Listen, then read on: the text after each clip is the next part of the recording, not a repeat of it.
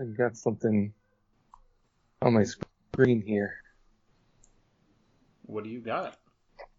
I don't know. There's like some dirt or something. Oh, wait. No, it's the surge. Oh, I don't find that funny. I don't find that funny at all.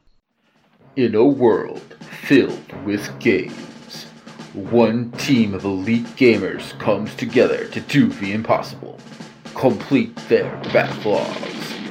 Starring Grouchy Surge, Ryan Mathman Craig, Patrick the Backlog Odyssey, Mike Blaze Knight Grinnell, and featuring Jeremy the Trash Turkey. When this team of elite gamers comes together, they form the ultimate combo, the Backlog Busters! Coming soon to a podcast near you.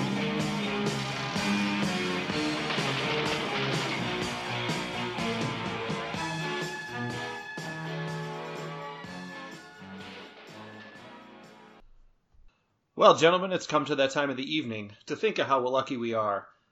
I'm living in Las Vegas, and I've got a little bar in my fridge. I've got a math man in another state with a big old glass of water.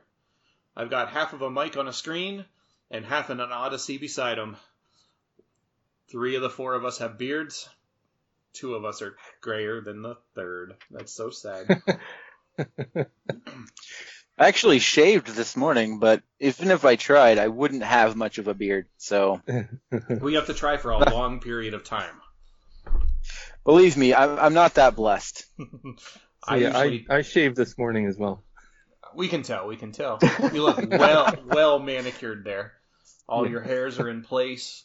Whereas mine, I've got like this. I basically wait until my wife tells me I'm starting to look too homeless, and then I trim down. That is pretty much my MO. So, gentlemen, this is episode 2 of the new Backlog Busters, and I see we have about 13,000 notes, so we're going to be here till tomorrow morning. How's everybody feeling tonight? Very good. Ready. Good. My body is ready. Your body is ready. I've been excited for this moment since we stopped podcasting last month. Well, everybody needs something to look forward to. So, speaking of look forward to, I wanted to do the first topic, which is looking forward to new consoles this year. I'm really curious to see where everybody stands on them, because I know, there's a lot of people out there who either can't upgrade or don't want to upgrade. Myself, I'm looking at it as, like, with the Series X, I don't need to upgrade. Thanks to Xbox being more gamer-friendly and centric recently, meaning any exclusives are going to be on both systems for at least a while. I think they said for a year or 2. And then they've got that whole xCloud beta thing that they're doing where you can stream the games you own, to other devices, which yesterday I figured out that I'm in the xCloud beta, and I've been playing with my Fire tablet a little bit, and I started playing Hellblade just a little bit to see how it works, and everything was working pretty good on there. So my biggest problem is the fact that I have little TV time, thanks to the kids and the wife to a degree, but mostly the kids. So if I can play on a smaller screen portably while I'm, hanging out with the other ones and they're doing whatever they need to, I'll actually get more time to game instead of just on the Switch or like breaking out the Vita or the 3DS. So while I want to upgrade, like, it looks less and less like I should upgrade. Unless the kids just all of a sudden decide to cooperate and be like, no, Dad, you can have some alone time today. So what does everybody else think? What are you guys, like, are any of you upgrading right away? Are you guys waiting? Or do you have your eye on something fancy and putting the other one off for a while? Well, I've been thinking about it, and although I don't feel like I need to upgrade, I'm going to have a hard time not buying the new console. And when it comes between the PS5 and the Xbox Series X, I'll probably go for the Series X over the PS5, mostly because that's where I'm most invested, at least on the TV. Short of the Nintendo Switch, but that's kind of, Yeah. Well, I don't really have the money right now to go for either one. if I did go for one, I'd agree with you, Patrick, that I'd probably lean more towards the Xbox. Although I did just get my Xbox One this past summer, but there's just something about that value of the Xbox Game Pass where I don't have to go out and buy new games. There's just like 100 or so games that are even, they come and they go, and paying that fee a month, or if you were lucky enough that you have several years worth when you got it for cheap, and it's just such a great value proposition. It's hard to turn that down, especially whenever you were saying earlier that, a lot of those games are not going to be tied just to the new console. That I can still play them on. It may not look as good as it would on the new Series X, but my televisions are 1080p. I don't have anything that's 4K, so I'm not hurting. If I were to get a new system, though, it's kind of not really the topic that you were going, but that new Animal Crossing Switch is where I'd be going. Well, I completely consider that an upgrade as well. I'm not a huge fan of it, just because I don't really need another Switch, especially if I'm not getting anything other than a fancy design. But if they were to introduce a Pro, something a little bit better, maybe more memory, maybe faster load times, just, something a little bit more hefty, then all of the money that I'm saving up to eventually go to either a Series X or a PS5 would just shift over to the Switch Pro, since that's the majority of my gaming anyway, and I want to make that as convenient as possible. So, much like you, if I'm looking at something and that's there dangling in front of me, I'll be like, well, I can wait another year or so for something else. Yeah, when it comes to the Switch Pro, if that is a thing, I mean, the fact that you could get a handheld that's more powerful, maybe more in line with the current Xbox One or PS4, that would be kind of interesting, I think. But even still, I think I'd probably go with the new Xbox myself, because I want that raw power. I want to, I think I'm going to have to echo everything you guys have just said, because much like Patrick, I am already very much invested into the Xbox ecosystem. That's where most of my games are, and I already know, for a fact that the vast majority of them will be playable on the Series X if I do decide to upgrade. Plus, anything that they come out with for the next couple of years is also going to be playable on my Xbox One. So I don't need to upgrade. And to, echo what Ryan said, I also have a television that caps out at 1080p. So going for the next 4K, 8K, 12K, whatever it ends up being, isn't going to be particularly relevant at my house because it's going to look the same. So the only thing I would be buying it for would be faster load times, and I'm a fairly patient person, so I'll just wait a little bit. Well, I have a question for you. What if the rumors that have been going around about the PS5 being backwards compatible, not even just to PS4, what if they can make it backwards compatible to PS3 and PS2 games? Then all of a sudden, that's a completely different value proposition than just talking about Xbox Game Pass. Now, it doesn't do anything for me because I don't have any PlayStation games. I have nothing. But I know some of you have, an entire storage shed full of PlayStation games. Well, and that's the thing is, I've always been more of a PlayStation fan than an Xbox fan. I've always been in a situation where I can upgrade my systems. This will be the first time where it's going to be a conversation between me and the wife. Hey, I like to do this. This is my hobby, and I've been doing it since I was smaller than you. But I upgraded all my systems right before I got married. So when I got married, the systems came out that year before. So in my thought process, I was like, I'm going to buy them all now. I'm going to come into the relationship with them so I don't have to explain why I'm spending $500 on a new system. So this is that first time I need to jump into, a conversation with another person and try to justify it, because she's not into gaming, but me and the kids are. So, but I've always been more of a PlayStation fan. I got the PlayStation 1 because of Final Fantasy VII. The PlayStation 2 I got on launch, and I still have that system, and it still works. I got PlayStation 3, I got the 60 gig as soon as I heard they were going to discontinue, the built-in hardware emulation on it. So I went out and overpaid for that. I think the only time the Xbox really cut into the playtime was for a while there with the 360.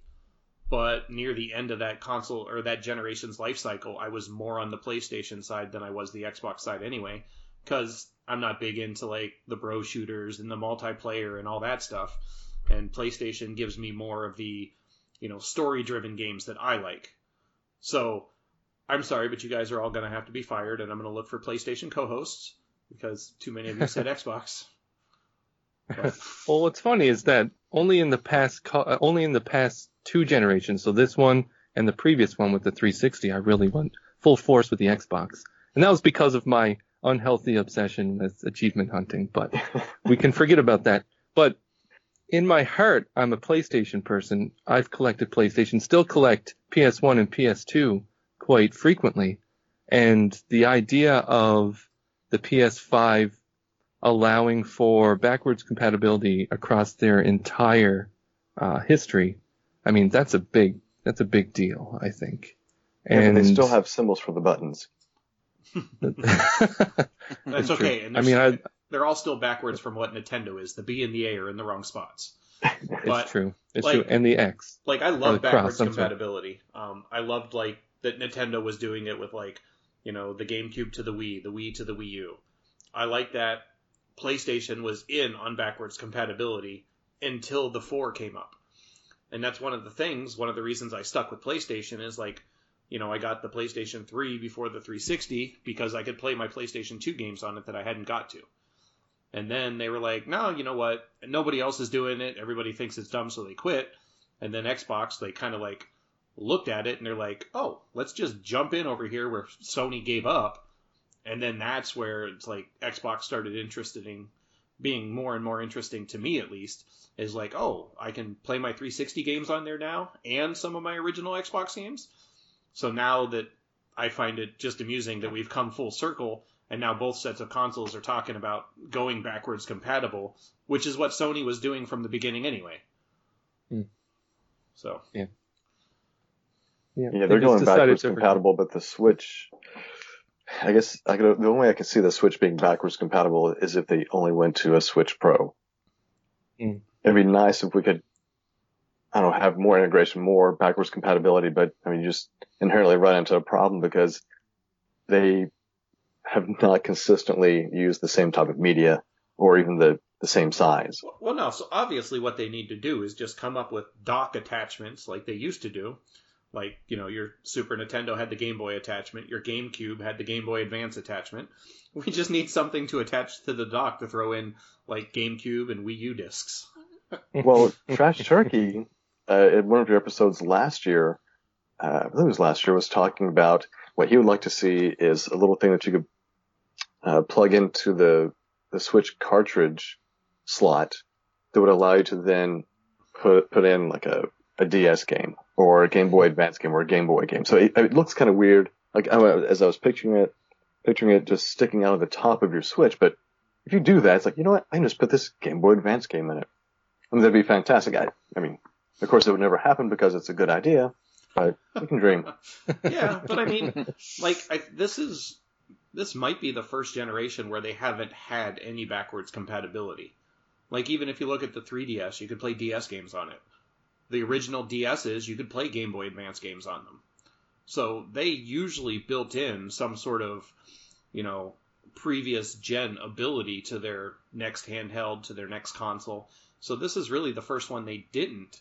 And I think it's because, they were thinking like, oh, you know what, we can do the virtual console, even though it hasn't come true yet, or maybe remasters or remakes and ports and all this other stuff. But this is really the first time that Nintendo hasn't, that at least that I'm aware of, had any type of backwards compatibility. Right, other than trying to resell all their Wii U games that didn't get played by the previous generation. Yeah, but it's working. So it is true. Everybody abandoned the Wii U, and now everybody's buying the games that came out for it, being like, man, that must have been a good console, because these games are so much fun. Well, to be fair, there were only about 16 million people that abandoned the Wii U console. Yes. Right. All right. So, well, you consider a game like Mario Kart 8 Deluxe and the fact that it consistently tops the charts on bestsellers for Nintendo Switch, and that game was a Wii U port with all the DLC, and they haven't changed very much, if anything, from that DLC port. And it just goes to show that, I mean, they're on the right track with that. Yeah, and I mean, I've so recently hooked up the Wii U and started playing Mario Kart 8, and then we picked up Mario Kart 8 Deluxe. So I had a side-by-side comparison of what each of them looked like, and honestly, the Switch version is quite impressive. I mean, they bumped up the FPS to 60, I think, and a more consistent, what's the word I'm looking for? Resolution. I think the Wii U one kind of wavered between 720 and maybe like 960 or something like that. But this is like a consistent 1080p, 60 frames per second. It makes a big difference.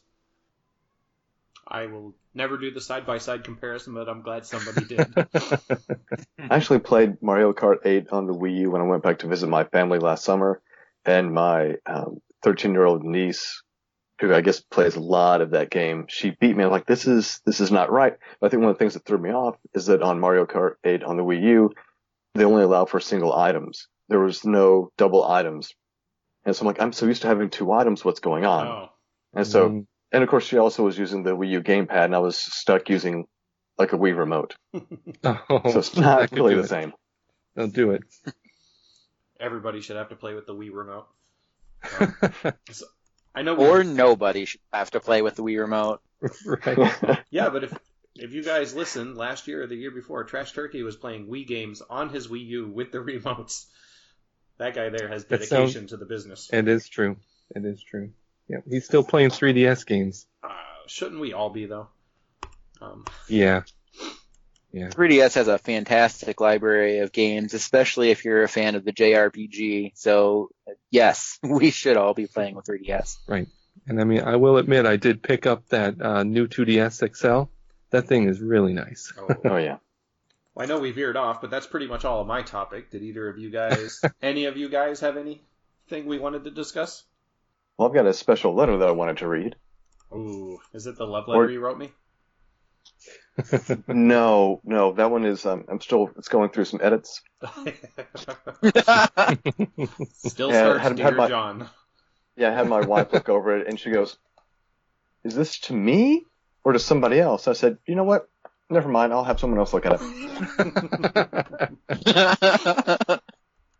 So I'd mentioned that there was a lovely letter to the editor. I don't know if this is a good time to read it or not. It's always a good time. Okay, so a few months ago, I was going through and reorganizing all of my video game magazines, putting them in order like you should. And I read them. So like from time to time, just pick them up and read them. And so this letter just cracked me up. Here goes. What is this? You're always putting Sega down. Why is this? I'm really ticked off. Every Genesis game usually gets poor ratings. I saw the ratings for World Series Baseball. 8, 7, 8, 7, 6? That really made me mad. It should have at least gotten straight 8s. Do you really want to know what makes me mad? The ad for the Super NES smashing. It asks which system has a European porcupine, Sonic, for a mascot. What in the, rhymes with fell, kind of question is that? That porcupine could rip Mario to shreds. And the ratings for Street Fighter II Championship Edition for Genesis are all wrong. My brother has the game, and just because it doesn't have the color and sound the Super NES has, doesn't mean it's a bad game. That ticks me off. The control is excellent, and the moves are easy to do, and unlike the Super NES, you don't have to do a trick to get 10 stars, and it has a group battle, and every kid I know has a Genesis. And at least Genesis has a rating system and blood on their games instead of sweat like on the Super NES. The sales are 63% Sega, 37% Super NES. Oh, and in issue 58, the new Game Boy is a stupid idea. Because if you own a different system besides Super NES, how's it going to work? I own a Genesis and a Game Boy, and I will not spend money to go and buy Super NES and a new Game Boy. And which system has a CD? Genesis. I'm sorry, but Genesis is the better system. Oh, And do you know when the Super Street Fighter 2 Turbo is supposed to be out? Oh, by the way. Yeah. Wow, that is a little on the crazy side there. Yeah, it's a doozy. Yeah, I like just a little bit. So it's interesting that someone would have such passion for a terrible console. Whoa, you're calling the Genesis a turbo console? I mean, obviously they were wrong, but I don't know how to respond to it, honestly. Did the editor write back to them? I'm curious. Oh, yeah, they responded. It was, first off, a reviewer's opinion is another person's opinion of the game. Yours obviously differs, and that's fine. The Genesis version of Street Fighter 2 Turbo Championship Edition got 3 8s and a 9 in the November 93 issue. The blood argument will soon be irrelevant because both systems have it in Mortal Kombat 2. Your sales figures are a bit messed up, and, they just kind of go on there. It's kind of silly. And what issue was this again? Oh, this was issue number 61 of Electronic Gaming Monthly. But I think an even better one was a person who said they were done with Super Nintendo and they're going to put all their money on the Atari Jaguar because clearly it's better. Yeah. They even went so far as to take their Super Nintendo and completely destroy it with like a sledgehammer. And they're like, It seems like they definitely had the right idea. Oh, the last paragraph was, buy Atari. Quite simply, they are the best. An editor, why is EGM number 54 the only issue with a Jag on the top of your front cover? Better put it back to let people know you guys support the Jag. No, go ahead. Go ahead. No, so did you either of you see that eventually the molds for the Atari Jaguar were used in medical equipment? So so I don't know if they lost the patents or something like that, or the patents were bought or something. But some medical company bought the molds for the Atari Jaguar and manufactured. I think it was like the holders for stethoscopes and things like that you would put in a doctor's office for checkups.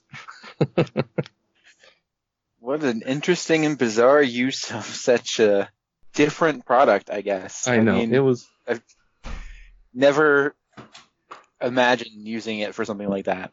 I know. It's funny, too, because I think the cartridge slot, which I think it's slotted at the back side, was also used for something like that. I don't know what. I can't remember what it was, but there was an interesting video somewhere where they discussed this. Well, and maybe this guy was right. I mean, maybe we all should have backed Atari instead of Nintendo because, now Atari has hotels. That's right. Yep. I hear one's being built around my area as well. Your area and my area. That's true. That is true. Though the first one's supposed to be built in Phoenix, I think, Arizona. That's what I've heard. I want to know where Atari randomly started coming up with all this money that they decided that hotels was the way to go. I mean, it's all those Atari coins. Maybe they said, hey, Nintendo had some hotels back in the 60s or 70s. Maybe we should try giving it a go, too. Yeah. I mean, it worked the out Atari real well Love for Hotel. Those may have been Atari different. Love Hotel. Those may have been different hotels than Nintendo was doing. Yes. Yeah. It was the less wholesome Nintendo, which they're kind of evolving into anyway, so. No, Nintendo's wholesome. They're just allowing less wholesome stuff on their system now. Right, that's true. Like Night Trap. Like Night Trap. Yes, but Night Trap went everywhere. It's no longer as scandalous as it was when it first was released. But back in the 90s, I think it was Howard Lincoln said, Night Trap will never appear on a Nintendo console. Yes, but nobody knows who he is anymore, so it's okay. So while I was gone, we touched on Atari. We had a letter to the editor. Anything else I missed? Did. No? That was it. No, don't think so. Atari medical equipment. Oh, right. Yeah. Did anybody else have a topic before we bring up, kind of like the focal point of this episode? I think Mike had something. with it being February and the definitive month of love, I thought it would be a fantastic idea for each of us to take a turn discussing the impact that gaming has had on us and somebody else in our lives in a significant way. I'll go ahead and share the first story of a time that gaming really impacted and changed my life in a positive way. Because, I mean, a lot of people, they see gaming as a very isolating experience. And I think, I mean, this podcast in general is just a representation of how that's not true. But I think it's important to share the moments that help prove that is very much not the case. So, I have 3 children. My oldest is not mine biologically per se, but his biological father is out of the picture. When we first were starting to bond, it was over video games, but he had not had much experience with them at all. My, at that time, girlfriend, who turned out to be my wife, had not introduced very many. It was like this little orange plastic box with these square cartridges that are like learning games is what he had for a console. So everything was terrible. So he wasn't very interested in gaming at the time. Well, I introduced him to the concept of the Mario Brothers.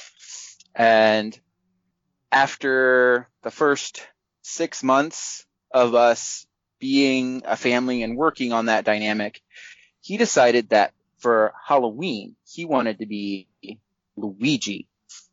So I decided that naturally I would be Mario to his Luigi. Now, this was before the Mario and Luigi like costumes were very prevalent. You couldn't find them in every single store. So we had to go out and piece together these costumes. So it was quite the process to find overalls that fit both what must have been 7-year-old him and adult me, including overalls and the appropriate colored shirts, boots, hats. We had to make our own mustaches out of felt pieces. And that year was the coolest year for Halloween, especially for him, because as we were trick-or-treating, every other kid that we saw recognized us and got so excited. Oh, there's Mario. Oh, look, there's Luigi. And it was the coolest thing ever for him. And as a result, we were able to bond and become closer to a father and son dynamic because we had that shared experience. And as a result, my now 18-year-old son is one of my best friends, and I talk to him about life and gaming in ways that a lot of other people, I assume, would be envious of, because I can't tell you the number of people who tell me that teenagers are completely insufferable and you can't talk to them. But oh, by the way, teenagers that's not how it is very insufferable and you can't talk to them. And now that I have talked long enough, how about Patrick? You share a story. Sure. So I've always been a gamer. So since I've been very young, I think my first console, the NES, my grandparents, so we lived in Canada. My grandparents would always take trips to Florida, and they brought home the NES. So I've been a gamer since then. And when I thought of having a child, I always thought that I would like him or her to also share my passion for video games. And so when my son was born, I would always try to introduce him to the games that I'm playing, even though he wouldn't be able to play them. He'd be in his little bouncy chair or something, just kind of watching me play. And I think the first time that it ever clicked for him was also Mario. And we were playing Mario Galaxy 1 and 2. And I think it's just the colors and the spectacle of it, the music, the fact that I don't know, the Mario, he celebrates every time he achieves something. And you could just see him light up every time he sees him doing the spin or finding Yoshi in 2. And I can't tell you how many times I've completed both of those games in sequence because of that. But yeah, and now to this day, he absolutely loves Nintendo and Mario, Luigi, everything. Yeah, it's funny because I always wanted my kids to like video gaming as well, because like I grew up and my parents weren't into it, and you have from friends or something like that. But and then they started taking my controllers and my TV time, and I'm like, man, if only they had some better hobbies. Like that way Dad could play. But like with Jacob, I think the game that really kind of got him into video games was he was watching me play Luigi's Mansion 2 on the 3DS, and he just really thought it was kind of cool, and he kept wanting to watch me play it. And then oddly enough, that led me to hunting down the old Ghostbusters cartoons on Netflix, and then he started watching that, and then we started watching the Ghostbusters movies, and it was just like he was into like all of that lore, just anything with like ghosts. So we started watching the new Ghostbusters movie, the one with all the chicks that came out that everybody seemed to hate, and like we loved it. Like he thought it was hilarious. He loves Slimer. Dad, why Slimer do that? Dad, where's Slimer going? Just all the time talking about Slimer. Like we would be doing random stuff, and Dad, do you remember when Slimer did this? And so like, I just loved the fact that it started with a video game, and then it got to bridge to other like things like Ghostbusters cartoon and the movies, and and now it's like he pretty much plays some video games every day, and he wants me to play, and like we beat one of the Lego games this year. Today I got him into the Incredibles movies because he's been playing the Incredibles Lego game. He got that for his birthday on his Nintendo Switch. So now that he's playing the Lego game, he's okay watching the movies, whereas before he was like, that looks stupid. But when he can relate it to something else he's doing, all of a sudden there's a lot more interest there. So I like that. And, similar to Mike's story about bonding with the insufferable teenager, like with my wife's first kid, like we bonded over Halloween, but we both dressed up as Deadpool, which was kind of a unique experience. And then we would go out and people would be like, dude, let me get our pictures taken with you. And, so that was really cool. So I've got some like great pictures of like him and I both dressed up as Deadpool, the first real Halloween that we went out. And now he's an insufferable teenager, no matter what Mike says. Well, I guess that leaves, it leaves me. Well, I guess like Patrick and probably all of you, I've been gaming for a very long time. Started back on the Commodore 64 and the Mattel and Television. And that was back whenever my parents would actually play games with us. Like I remember playing games like Astro Smash or Utopia, Jumpman on the Commodore 64. And my parents were right there along playing with us. And that stopped once we got the NES, because all of a sudden the control pad was on the left. And since my parents are right-handed, they're like, this doesn't make any sense. I was like, well, then we just kind of lost them. But it was like fun for that moment that we were all of us were playing. My brother, my older brother, older sister, we would all be playing games, taking turns. And amazingly, out of all of us, I was the only one that really kind of kept up with it. And except for a few years in college, I've always been a gamer. And now with kids, we've had a lot of times where it's, we're gaming together. Like even in the past few weeks after supper, we say, hey, let's all play Smash, or let's all play Mario Kart 8. And it's a blast, especially when you can do things on the same team. Because when we're competitive and against each other, it gets really vicious. Kind of going back to the insufferable teen bit that you're talking about. But when we get to play on teams, it's great. We have a lot of fun. When there's a Nintendo Direct, I try to save watching that until my son comes home. I say, hey, let's sit down, let's watch the Direct together so we can all freak out about this stuff. I try to make sure that I don't see it and he doesn't see it, and we can just experience it, brand new. And we can have conversations about video games that I guess when I got to be a teenager, I wasn't having those conversations with my parents. Like I said before, they would indulge me in certain things, like with video game subscriptions or let me even play video games. But it wasn't anything that was part of our normal conversation. Like with my kids, I'm like, hey, the Cuphead DLC for Smash dropped. And you know what? Let's get that. 75 cents. We can totally do that. And so once it came out, we did that. So he was thrilled to play his Cuphead, and I can watch him play that. And we just have a conversation and really connect and bond over it. So that's one of the big things that we have in our family. That's awesome. I would love to get to the point where I can play and discuss video games with my teen, but I don't know, he's into the games I'm not into anymore. So there's like that gap where, I kind of keep up enough and I take his systems away enough because he's doing something wrong, and, I'm the bad guy or whatever, but, I believe in discipline, and if you're going to act a certain way, you have to have it.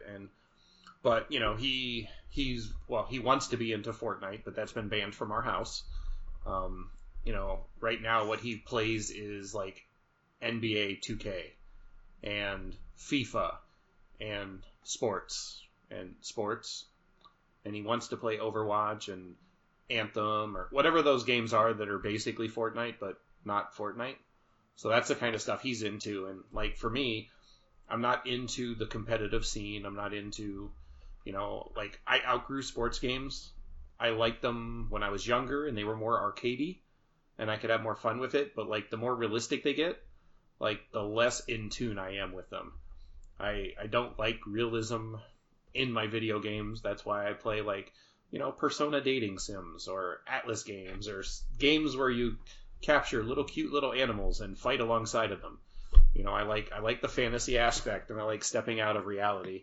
I don't want to do a 360 slam dunk with, LeBron James and be like, yeah, that's what it's about. So, but I am trying to, I'm trying to figure out a way to like, find some sort of like mutual ground where, I can pretend to like the video games, or I can try to talk to him about the ones he's into, just so we can have that conversation. Because he's nowhere near into the stuff I'm into. So it's not like I can be like, oh yeah, so I was playing Devil Survivor the other day, and he'd be like, what was that? But, it's a work in progress. Getting there, slowly. Ever since he grew out of Skylanders, we're just so out of touch with each other. I mean, I think that's always going to be tough. Like, I know my son, he's obsessed with Minecraft and Roblox, which is, typical for his age. He's 7 right now. And I absolutely despise both of them. But, I try my hardest to pretend that I like it. But I have a hard time with it.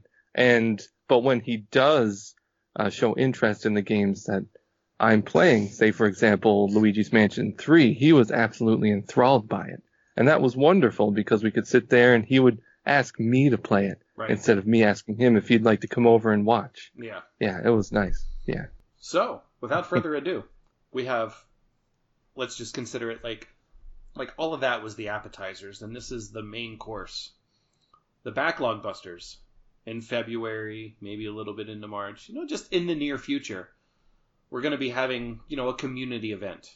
A community event like nobody else is having out there. Something where we can get tens and tens of people, maybe even double digits. Maybe 5? 5 plus 2, 7 people. We are having Mario Maker competitions. Not really competitions, but we're going to be playing Mario Maker. And we're going to be sharing courses, and some of you might be streaming courses. And now, since we're old school, since we're backlogged, this is Mario Maker on the Wii U. We all have a copy of Mario Maker on the Wii U, and we're all kind of, sort of designing. Some of us are taking our designs to like otherworldly levels where we have like sketches and paintings on the wall, and it looks like, the Aztec Indians invaded our house and have like put down all the traps. And others of us have a starting line and a finish line and maybe a couple of coins in between. But Mario Maker on the Wii U, that's what the Backlog Busters are all about right now. How are your guys' Yay. courses coming along? Are we having fun with this? Is this what are your thoughts and feelings so far? Other than the fact that Mike is evil, and I don't have the proper Twitch skills to jump, dodge, dive, hit a mushroom, jump into the air, hit my head on something, do a 360 spin, and then kick my TV over because I'm frustrated. Yeah, that's what it's all about. Whereas I like... Yeah, I saw Mike's, was it your speedrun parkour level? And, oh, by the way, Patrick, did you ever finish his level? I didn't. I'm still beating my face off of it, I'll tell you that much. Oh, man. I watched the completion video, just so you know, Mike, and I didn't realize it kept going. It's like, oh, you were blasting through that part there. And then, like, there's like 3 more sections after it. Yeah, no, I'm not going to watch any videos on it. I'm going to keep, a couple minutes into it every single day and until I just completely despise Mike. Because that's what this is going to come to. We're going to have to, I'm going to travel the globe and I'm going to go have like a fist fight, smack him upside his head and be like, what were you thinking? But I apologize, guys. I mean, what you have to understand is that I was a Mario Maker day one adopter, and I played it for 3 solid years. So I tried to make my course, at least the one for this challenge, challenging, but also short. The one that Patrick is talking about, I tried to play with a brand new mechanic, which was jumping off of the Buzzy Beetles in motion, which was, you have to experiment and find out what's cool. Then it gives you a ton of momentum. I thought it was the coolest thing ever. Nobody else ever did it because it's very, very specific to the way that you have to do it. If you don't do that double wall jump first, it does not work. But, Really? Wow. So I apologize for creating difficult levels.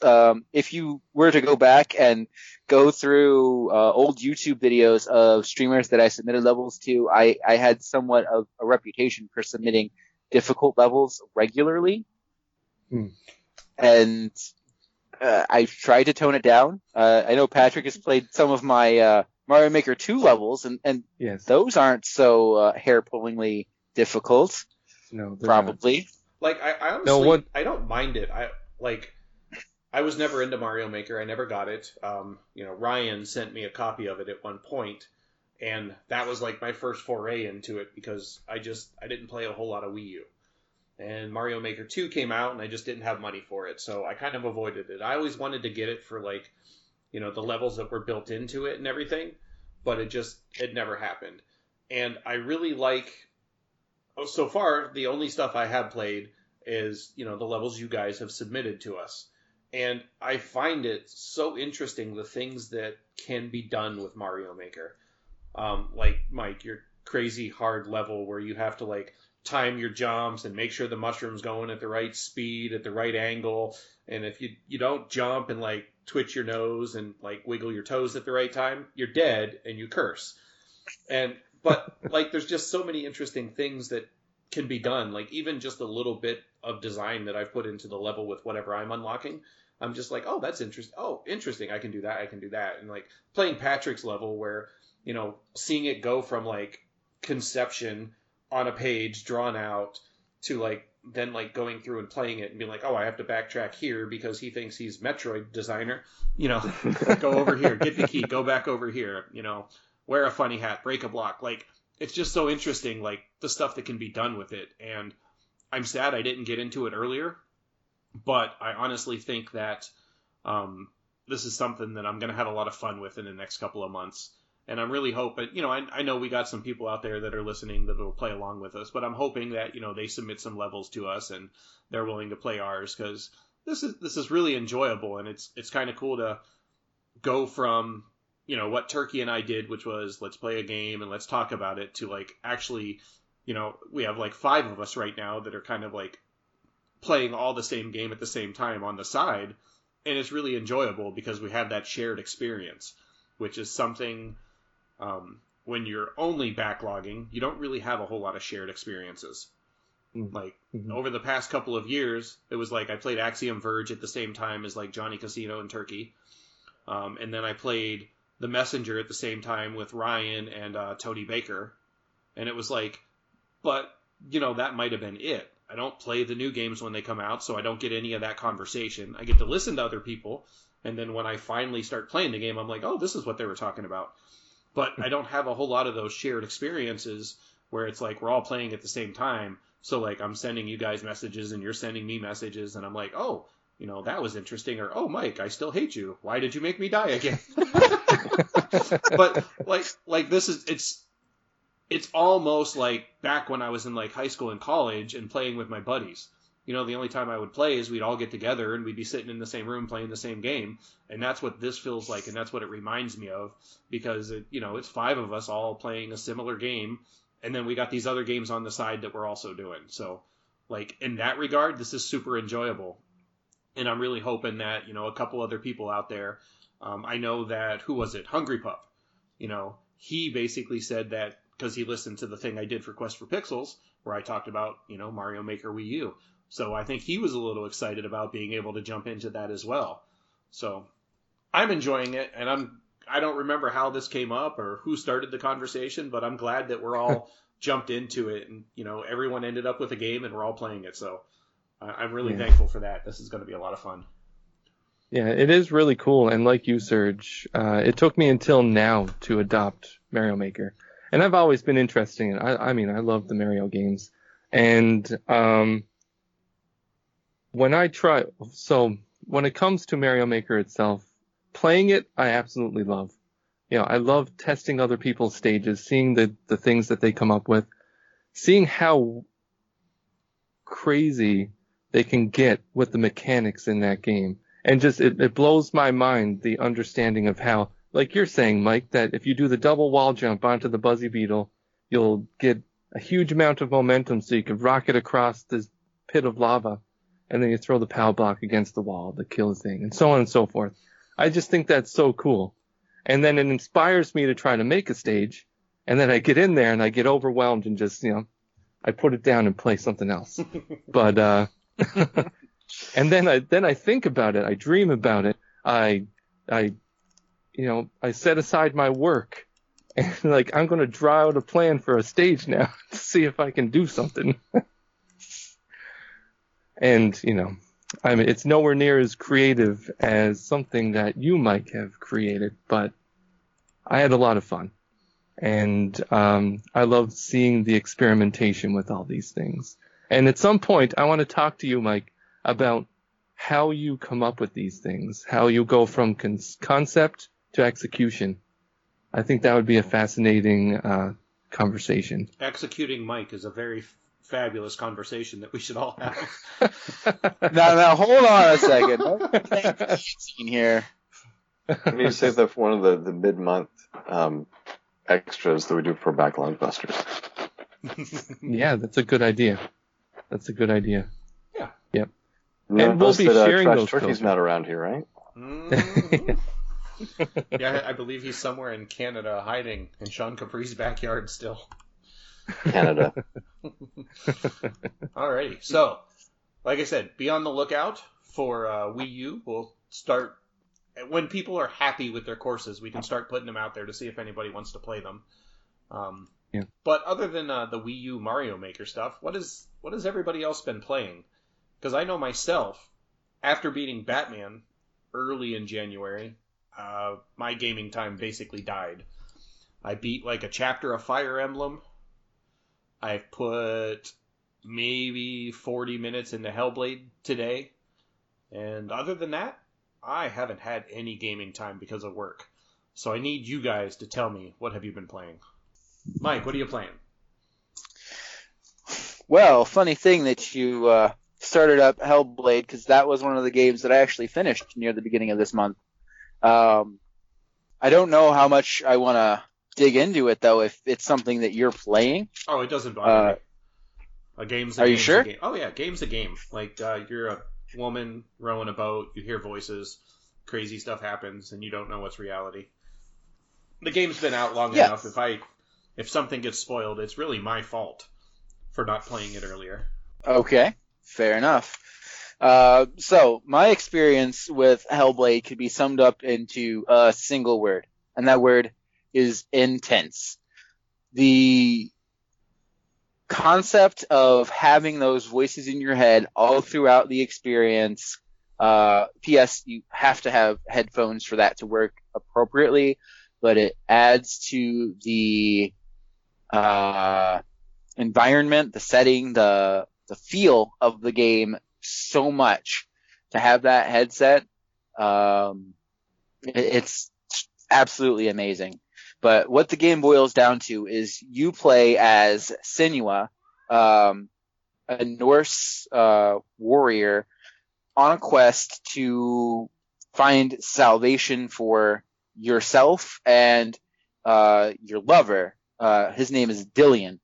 And what you come to find out later is that Senua is carrying Dillion with her in a manner of speaking, and the goal is to find resolution to the struggles that she's having. So one of the things that I found interesting about this game is that the difficulty is set to auto. So what that tells me is that this game has dynamic difficulty. So the better you do at the game as far as the combat is concerned, I assume the harder the game becomes. And I really like that as a feature because there are times towards the end of the game where the battles got so intense that I was on the edge of my seat, beads of sweat coming down my face, dodging, striking, parrying, and get the voice in the back of my head, behind you, and I have to keep dodging, moving, rolling. And I can only imagine that must be what it's like to play Dark Souls. I've never actually played a Dark Souls game. Don't even have any intention to do so. But it was such an intense experience. Don't give me that look. It was such an intense experience playing it. But much like the level that I created for you guys, it's also a very short experience. I was able to finish this game in a weekend. There's only a handful of bosses in the game, and they're based on like different, I want to say, elements, basically. So one is based on like fire. So you go through his domain, and the gimmick is Senua going through the flames and traveling through the flames to get to the boss, who ultimately like unlocks the door, well, half of the door to the next area. And then the other boss that you face near the beginning of the game, he is the boss of illusion. So as you're going through his area, you see lots of visual tricks and illusions. So like you'll see him in the distance coming up, and you'll be walking and you'll pass a tree that blocks the vision of where he was. And when that happens, he switches from being him to being just like a scarecrow or a figure of who he was, and it's not real. And additionally, in that section, they have these little portals you can walk through. You walk through the portal, and one feature in the environment changes, but it's not always easy to tell what that is when you walk through that portal. So it makes this real surreal experience as you're exploring this area.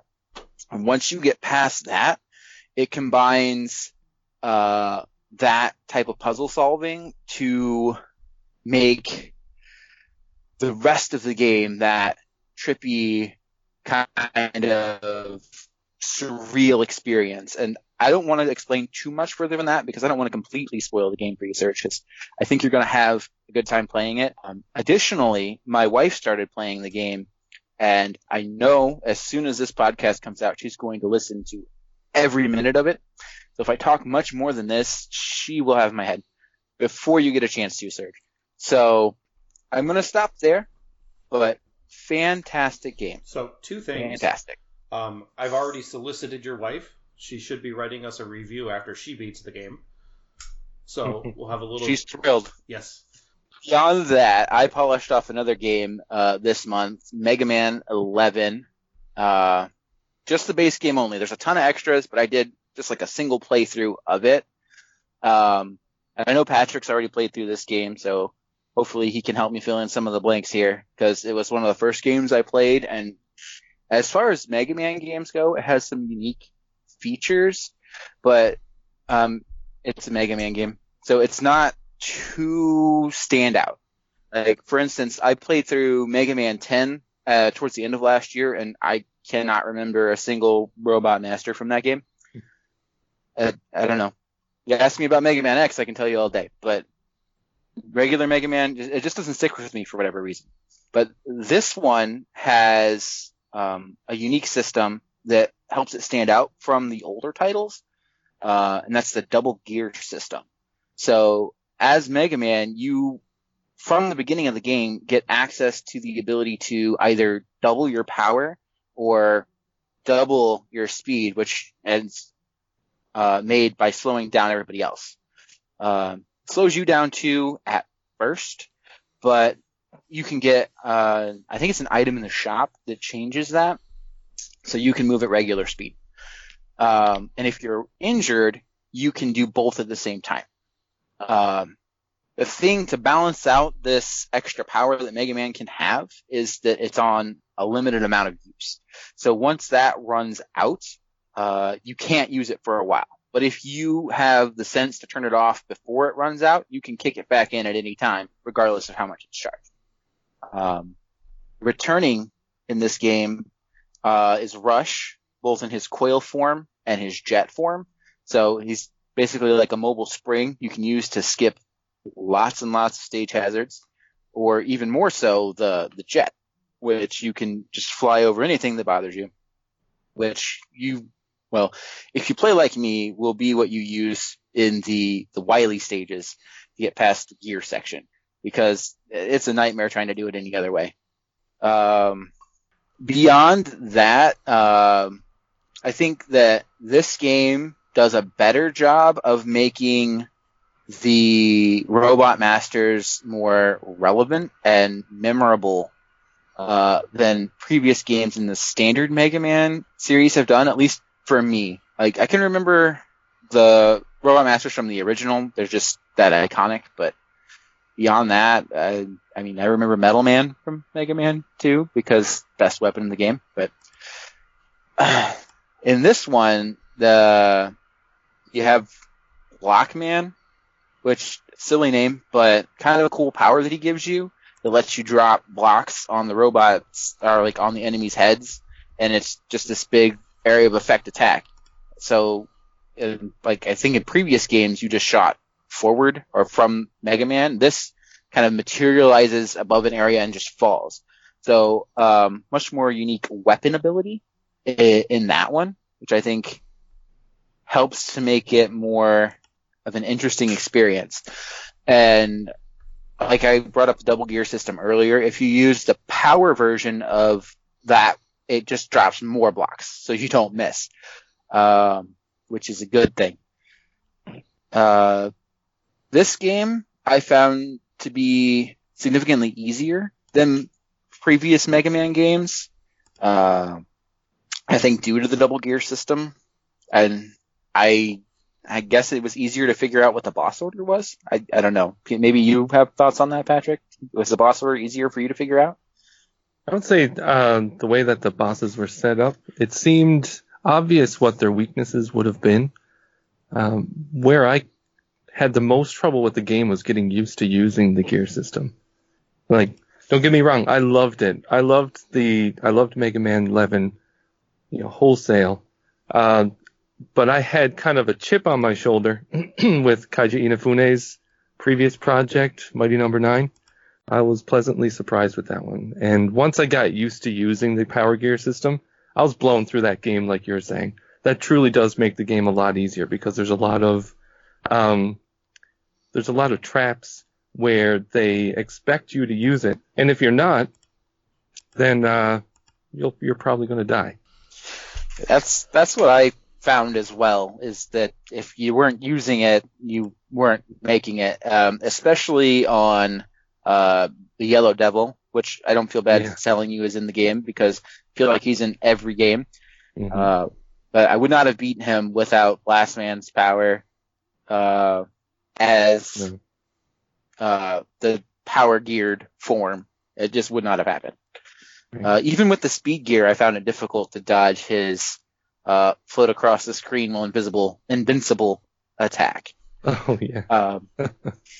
I tried to get into some of the bonus content, but it just wasn't doing it for me. I couldn't do the speed runs of the game, which was like the first set of bonus content, and then, well, I put it down and haven't gone back yet because I had ran out of storage space on my Xbox One S. It was the 500 gigabyte version. Something I have since rectified because I spoiled myself this month and went out and bought a 4 terabyte storage device. So my current project is to get all of my physical games loaded onto the Xbox One so I can play whenever I get the urge, whichever game it is. So that should make getting back to Mega Man 11 to take on those challenges a little bit easier. Yeah, I played Mega Man 11 probably the beginning of last year, or maybe it was the end of 2018. And yeah, I absolutely loved it. I tried to do some of the challenges as well, and I think it was in Mega Man 9 or 10 they had them in those two, and I really went hard into the speedrun aspect of it. And those are fun, but I didn't really get into it in 11. I'll definitely have to go back and try that, though.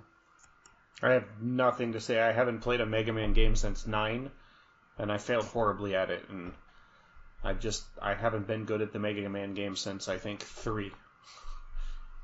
Well, 3 is the best one, so it's okay. Yeah, 3 is one I played a lot growing up. I had the original Mega Man and Mega Man 3, and I've never beaten a single Mega Man game. And they're okay. They just don't grab me like other platformers do. So. Yeah. Yeah, I liked them when I was young, but it was just something that never stuck with me.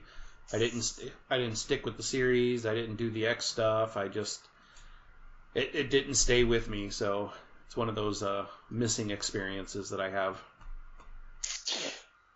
I think I was born with Mega Man lodged in my heart. So I was pointing to the wrong side, and so in my heart. Oh. It's next to the microphone. Right there. A tough run and gun platform. I can't imagine why you would love that, Patrick. Yeah, I live and breathe it. So that's 2 of us. So what have you guys been playing, Ryan or Patrick? So in January, I probably I don't know how many I've completed already. I think I'm nearing 10, but what I found that I've been focusing a lot on this month is arcade games, just mostly ports or collections, everything. I don't know. I'm just kind of in the mood to challenge myself with high scores and things like that. So that's what I've been focusing on, and it's probably me coming off of the RGB high score challenges from the past couple months, but I was still kind of craving that challenge. So I've been focusing on a ton of arcade games, and one of the series I've really been enjoying is the Metal Slug series. And in particular, I've played through already 1 through 3 and then X, which X was kind of a remix of 2 where they took some of the bosses from both 1 and 2 and mixed them up and made the game more difficult.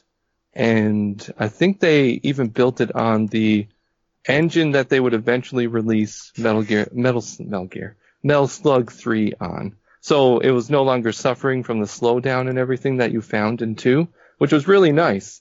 But I still think I probably preferred 2, but anyway. And then recently I finished Metal Slug 3, which is probably my favorite so far. What I found the most intriguing about 3 was that the pacing was, it seemed so much better, so much more fluid. Like all the stages went together and they had amazing and epic bosses to fight at the end. And it had branching paths, which was really nice. So it added replayability to the game when you're trying to get that high score, because certain paths would give you higher scores, but they would last longer, so it was more likely that you would die. And then you had to kind of balance which ways you wanted to go based on how far you wanted to get into the game. And then it's without saying that really the Metal Slug games kind of set the bar for 2D sprite animation, and I mean the details and the fluidity of the animations in those games are just, they're matched by no other game that I know of anyway, at least in the 2D realm. Sound effects wise, it's your typical kind of early 90s chiptune kind of stuff, but yeah, I really enjoyed the Metal Slug games, and I'm planning on trying to finish all of them. The biggest problem with that is that currently the Hamster, the ones that are doing the ports for the Neo Geo games, in their arcade classics archives or whatever it's called, they go up to 5, and that's it. So they're missing 6 and 7. And I'm either going to have to import 6 if I want to play it on the PS2 or something, or buy the Anthology Collection, which I think is available on the PS4 right now. And that has 6, but then 7 is still missing, which I think is only available on the DS right now. Or if I don't even think there's an arcade port of it. But yeah, Metal Slug, absolutely obsessed with that right now. Next to that, I've also been playing the Psycho Shooting Stars Alpha game, which was recently released by NIS America. And they're going to be releasing a Bravo version as well, which has 6 other games. But the one that I was playing had Strikers 1945 1 through 3, Soul Divide, Dragon Blaze, and Zero Gunner 2. And Psycho was kind of in the early to late 90s. They were kind of known for their vertical shoot 'em ups primarily. And this had a lot of them, ranging from when they started in 92 to when they closed their doors in the early 2000s. 1945 series was kind of your typical vertical scrolling World War II shoot 'em up. It had a lot of the things that you would expect to find in a shoot 'em up of that time, but nothing really special. So they didn't do anything that was too outstanding. And then Zero Gunner 2 was a little different because this one was actually released on the Dreamcast, and it had a strange pivoting system. So it was like a bird's eye view of your helicopter or whatever it was that you're flying. I can't remember. And you had to hold the R and L buttons to pivot around this target in order to aim and shoot. So not only did you have to pay attention to where enemies were coming from and attacking, you also had to worry about which way do I have to press to turn my ship on this pivot point to point and shoot at them. And it was terrible. I hated it. And then the last 2 were Soul Divide and Dragon Blaze, which I think were the standouts of the collection. And they're kind of a fantasy theme on the shoot 'em up genre, and I really enjoyed it. Soul Divide was kind of a side scroller, had like a Legendary Wings, if any of you know that game. I actually have a copy of Legendary Wings in my glove box in my car. Yes. It's a really weird spot to have one, but it was one of my favorite games growing up, and I found it at a retro store like last year sometime. Yeah. So I bought it and threw it in there, and I just keep forgetting to bring it into the house. But yes, I have a copy of that. Yeah, so the parts in the game where it goes to the side scroller and you got the guy with the wings and everything? Yeah. That's kind of what Soul Divide is like. Except in this one you get magic that you can unleash on the enemies, and there's even melee attacks, which is kind of weird for a shoot 'em up.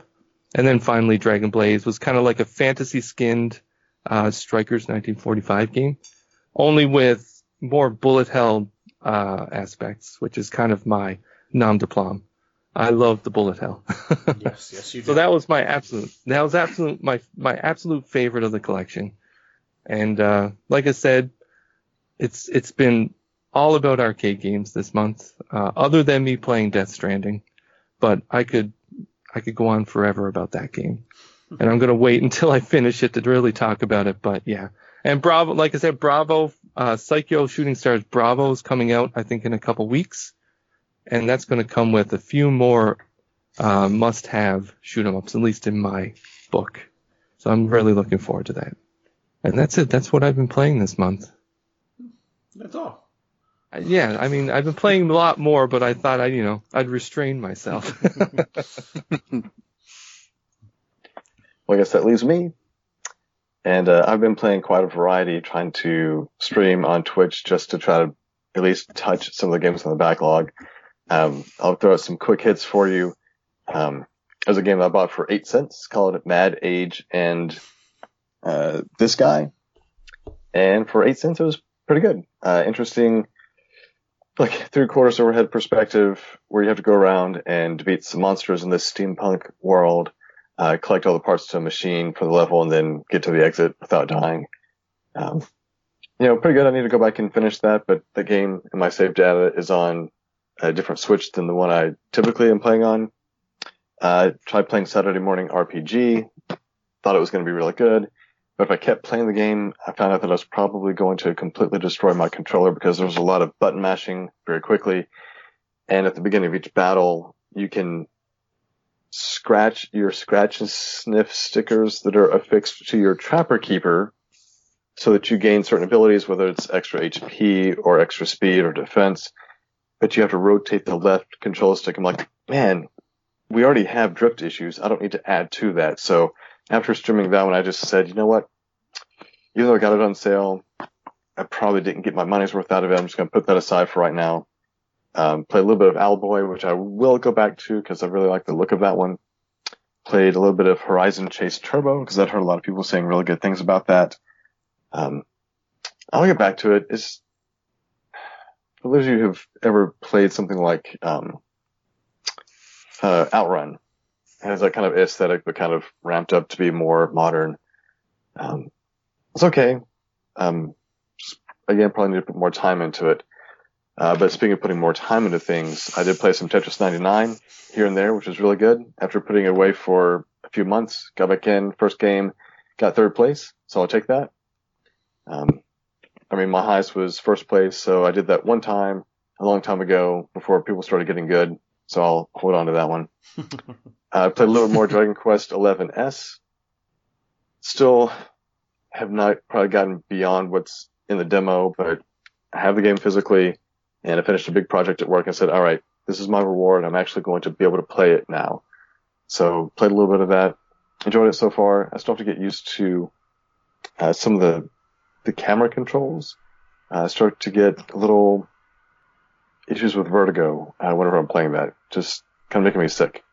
I don't know why. I didn't have any problems with Breath of the Wild, but I did with like Mario Odyssey and now this game. And I know that I can play some of it in this, like in a more like 16-bit 2D world. Well, that was kind of weird though, because if you try to switch between the 3D and the 2D, you have to do it at a saved place, at a cathedral. But then it doesn't start you right back at that exact same spot as you make the transition. Because I did that one time. It kicked me all the way back to the beginning of the chapter. I'm like, I don't want to do that. So I don't think doing the 2D stuff is going to be my cup of tea.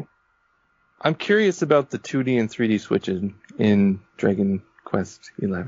Right. So when you're in the 2D version of the game, do you find that it takes away from kind of, I guess, the atmosphere of the game at all? It's a different type of atmosphere. So if you're used to your traditional type of RPGs that were on the NES and Super Nintendo, it'll fit. Like it's going to be just what you would expect. But since I started playing the demo, which only has the 3D mode, I feel like I'm missing something. Because when you do the 3D mode and you're in the initial village where you're from, you can climb on the roof of a building. You're climbing up ladders, you find these hidden items, and the way it's presented in the 2D world is just a little bit different. I feel like I'm missing something. I feel like I'm not being able to see the full building. And for that reason, I think I'm probably going to stick to the 3D world. Although I do like the random encounters with enemies, because in the 3D world, you can see the enemies, and you can just walk around them if you want to. Or you can kind of sneak up on them and try to, get a couple of, HP reductions on them. So I'll probably stick with the 3D stuff. But, the 2D was really nice. I think it's prettier than what you would see in a 16-bit game. But it's still, a 16-bit aesthetic. Right. That was kind of my concern with it. is that I like the 16-bit era RPGs, but when you get used to, I guess, being able to immerse yourself in this RPG world, which 3D does a much better job of. I mean, we like you were saying, we can see all the details in the building. Instead of it being a top-down, you kind of see say you're in a church, you see the pews, things like that, whatever. But in 3D, you can look up and it's all the stained glass windows and the everything. Yeah. I think like the reason I tried to switch over to the 2D is because I wanted to see what it would be like, and I did it in the first the major town that you get to. It's a big city, and again, the camera was making me sick. You may be able to understand the map a little bit better because I have a little bit of an issue with orientation. Like, okay, where was I? Where am I supposed to be going? But in a 2D environment, I'm not gonna have to worry about that. But when I tried switching over to the 2D, it started me at the very beginning of the game, at the very beginning of the chapter. So I had to go through climbing the mountain at the very beginning with this companion that they give you and saving this boy from some little enemy, and then going back into the town to see your mom before you go to the first city. And it just threw me off. I didn't want to do that just to walk around the city in a 2D environment. I thought it'd be a little bit more seamless. So that's kind of disappointing, but I guess just is what it is. Right. Would you ever consider replaying it in only the 2D mode? Yeah. I think I could do that. If I start off with that and saying this is the only way that I'm going to see it, yeah, that's fine. One benefit though is that when you switch to 2D or 3D, you get to keep all of the items that you already have. So if I collected a few extra items that were hanging out on the top of some villager's roof, well, I get to keep all of that. I get to keep all my levels. But you have to create a different save slot where you could save over what you've already done. And I went, you know what? I'm just testing this out. I don't want to save over my progress and then be, completely messed up. Yeah. But it's interesting though. Yeah. Another game I've been plugging away at is Picross S. Just neat little puzzle game, easy game to just chill out with. A few minutes for each puzzle and just, you can stop whenever you want to. I find it very relaxing until I get to the very end and I realize I've made a mistake. And so I got to figure out which block was I supposed to fill in, which one was not. And then the last big game that I've been playing is Stardew Valley. I'm a bit late to the party on that. And I've heard a lot of people talking about how many hours and hundreds of hours they've put into the game. And I can understand why. I think since I just started it maybe a week ago, already have about 8 hours in, and I want to get back to it. I really wanted to, but we're podcasting right now, so I'm not picking up my Switch to play it. My focus right now is to see how deep into the mine I can go. I'm trying to get my resources. My farm is not like you see in the pictures. Like when you go into the eShop and you see, here's the 1.5 minute video of what the game's about, and you see this perfectly manicured farm and animals and all this stuff. I'm like, yes, that's what I want. That's not the way it is. Like you really got to work. You got to build up to that. Like I've got rocks in my farm. I've got brush. I've got logs. I've got trees everywhere that I don't want. I have no money. I have no relationships. Nobody in the town cares about me. I'm saying, here's a present. They go, this sucks. I don't even know you. I went to a dance. Will you dance with me? Ew, gross. Will you dance with me? I don't think so. I'm like, okay, so this is junior high and high school all over again. And then the dance started, and I'm just standing there on the side, like in junior high, watching everybody else have a good time. And then I went back home alone, just like high school. And so I'm going to get back in. I'm going to find the person who's right for me. I'm going to find that digital wife, and we're going to be happy, and we're going to make it. We're going to make it. She's going to love you even though your farm is full of brush and rocks. Oh, see, I'm going to work on that. I'm going to make her love me. No, that sounds forced. I'm going to make sure that, you know what the best thing is about that game? is that I have a dog in the game, and that dog looks just like my dog, and that dog loves me. When I go home at night, it's sleeping on the rug in my house, and it's just happy that I'm there. I'm like, you know what? Thanks for being here. Sounds like a phenomenal experience. So have you guys ever played Stardew Valley? No. I've put a couple hours into it, and I see how it can be one of those games that people would play a lot. Yeah. You know, I got sidetracked. I was like, oh, well, I need to go fishing. I need a better fishing pole. I need a better fishing net. I need all this. Okay, I have to walk to the other side of the town. Now I have to get back in time so that I can sleep, and I still have to chop down a couple of trees and dig up a couple of rocks. And then I need to plant these plants, and okay, this plant didn't really make me a whole lot of money, but I've got a bunch of seeds now. So let me harvest these plants and plant something else. Now I got to go buy some more seeds. And it is exactly what people wanted it to be when it came out, which was an Animal Crossing holdover, where it's a game that you can sink a lot of time into. You can play for you can have long sessions where you're playing multiple days or, a couple weeks at a time, or you can make it you know what, I'm going to do one day when I'm going to bed. I'm just going to lay down and I'm going to play for 10 minutes and do a day. And then tomorrow night I'm going to play for 10 minutes and do a day. And, you can put a little bit of time into it. You can put a lot of time into it. And it's just a nice, relaxing game that built in a lot of, heart and design to it.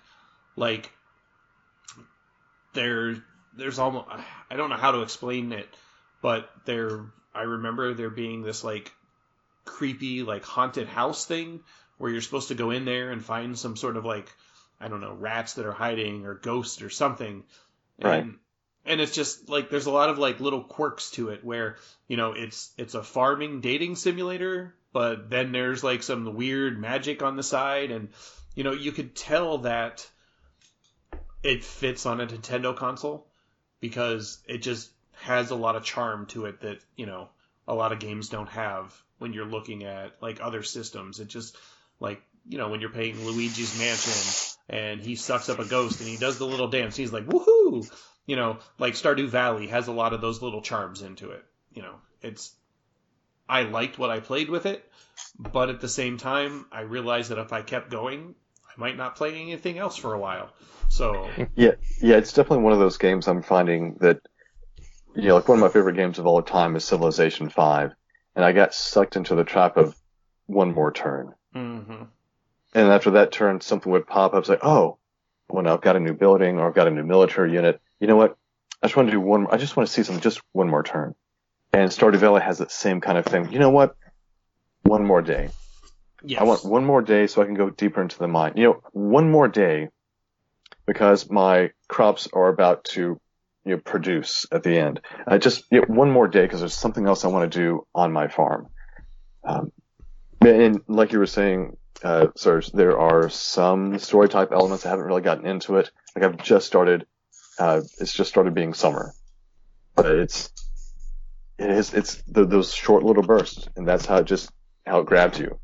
And I think going back to what we talked about in the January episode, what's my game of the year? Like this wasn't even on my radar, and right now it's the front runner. But we'll see what happens once Animal Crossing comes out. Yeah. So speaking of that, one more turn, one more thing. Like I said, I played Batman, I beat it, and I thought, I'm getting a jump on, everything I want to do this year. I'm going to be like, neck deep into my next game, which Alien Isolation won the poll. I'm very surprised about that, but, I was like, man, I'm going to put a dent in there. I'll get like 5 or 6 hours into it. And then, work is crazy right now. So by the time I get home, I've been exhausted. And I haven't even taken my Switch to work in the last week and a half, 2 weeks. Normally I like to play a little bit on my lunch break, but I haven't even taken it to work because I know it's just like I need that hour to just eat a little bit and veg. Like I need to relax my mind. I don't want to play games. By the time I get home, I'm tired. I'm exhausted. So the only thing I've been playing are stupid little phone games. And it's really bugging me. And I'm about to just go through my phone and delete them all so that I stop playing them. Now, the first one that I'm going to talk about, and this is all kind of like into the what are we playing, but like what are we going to be playing segment. Like, I'm going to be playing more Fire Emblem. I'm going to play Alien Isolation, but I can't stop playing these stupid phone games. So, the one I've been playing the longest, and I've really been putting time into this one probably for the last like 5 years or so, and it's on and off, but I play it with friends back home, and that's Clash of Clans.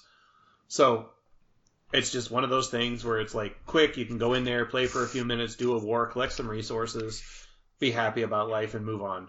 But the other one that I started playing because of Joseph Moran, Mr. Badbit, him in his trophy room trying to get a stupid trophy for Goat Simulator on the PS4, and he brought up the fact that there's a Flappy Bird thing in there.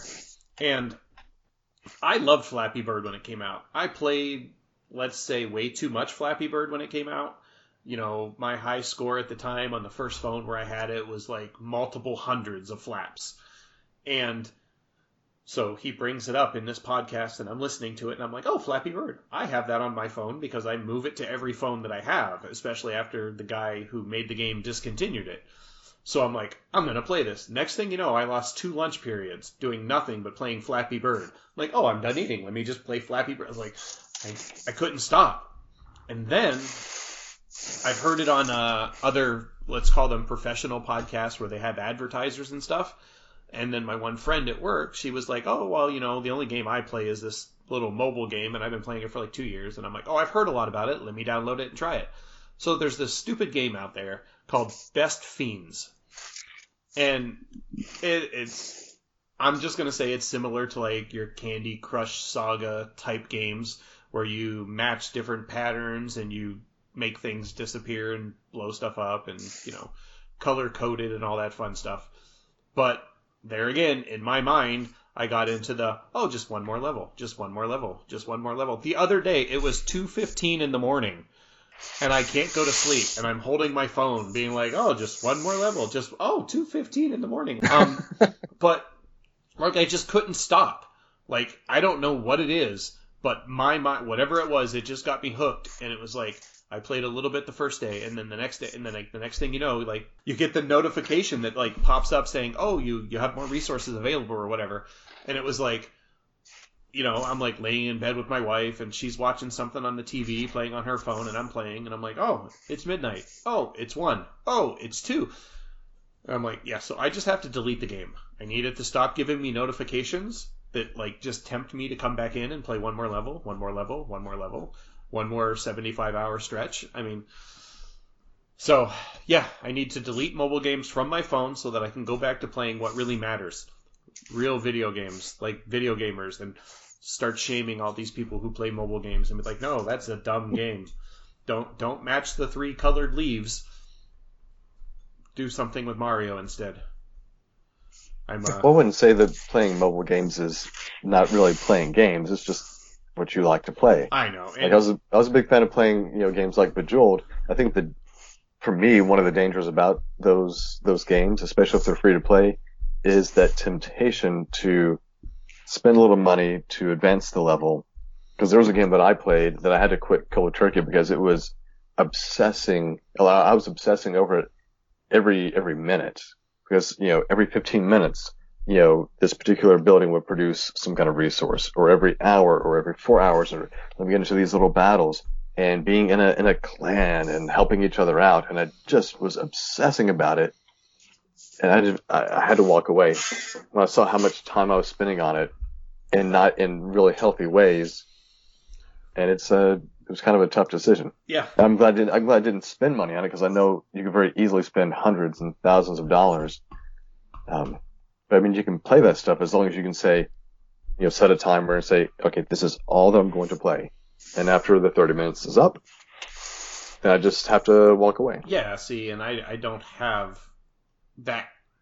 I haven't had that control with Best Fiends for whatever reason. I just keep wanting to play it. So I know I need to delete it because there's no productive value for me playing that game. It doesn't accomplish anything. I'm not advancing a story. It's just mindless. And I don't want to play it, but I do want to play it, if that makes sense. But like, you don't want to play it. I don't want to play it. And like in Clash of Clans is, it's that one. Like me and my buddy, we started a clan. Now we have like 50 people in there, and we go to war and we share resources. And I have been through periods of time where on that game I was like, okay, well this building will be done upgrading at this hour, so I have to log back in to make sure that I can upgrade another building, and then this one will be done, and this one will be done. And then, it's like, oh, and then these resources will be here so that I have enough resources to do this, this, and this. But now, 5 years later or whatever it is, it's like when I do an upgrade, it's like, oh, this is going to take 14 days to upgrade. I don't worry about it too much. I just play a little bit, and it's more of just a social thing with me and my buddy back home. And we enjoy it, and I don't obsess over the game anymore. So as long as that's the only mobile game I'm playing, I'm perfectly fine, because I can just put a couple minutes into it every day and be good. But, man, when I downloaded that other game, I went from, like, level 1 to I think I'm on level 147, and I played it for 2 days. Yeah, that's the look. Like I said, the one night I probably laid in bed, the night that I was up until after 2 in the morning, when I finally was like, oh, it's after 2, I need to go to sleep. I probably started playing at like 9 o'clock that night. And I just did nothing. Me and my wife talking in bed, and all I'm doing is playing this game and playing this game and playing this game. And it was like the next day I'm like, did I really do that? Like, that makes, like, I get the addictive, I get the hook, I get the loop, I understand the way the games work. I've always been the type that has been addicted to video games, from when I was little. And, from the time when, like, my parents and I'd go to a laundromat, and then I'd sit there and put quarters into whatever the arcade game was. Or from when I had the Nintendo. Like, I have that addictive personality.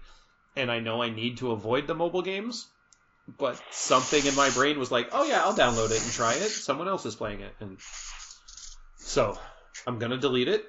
And I'm going to start playing other games. And then next month I won't talk about Best Fiends again. We believe in you. So yeah. I'm going to try to play Alien Isolation. I'm going to try to play some more Fire Emblem. And depending on how well the xCloud beta thing works around my life, I'm probably going to try to put some hours into Hellblade. Which might end up, taking away from the Alien Isolation, because Alien Isolation is an Xbox game for me, and being able to play that, it's either I have to wake up early when the kids are sleeping, or I have to get to the TV after the kids go to bed.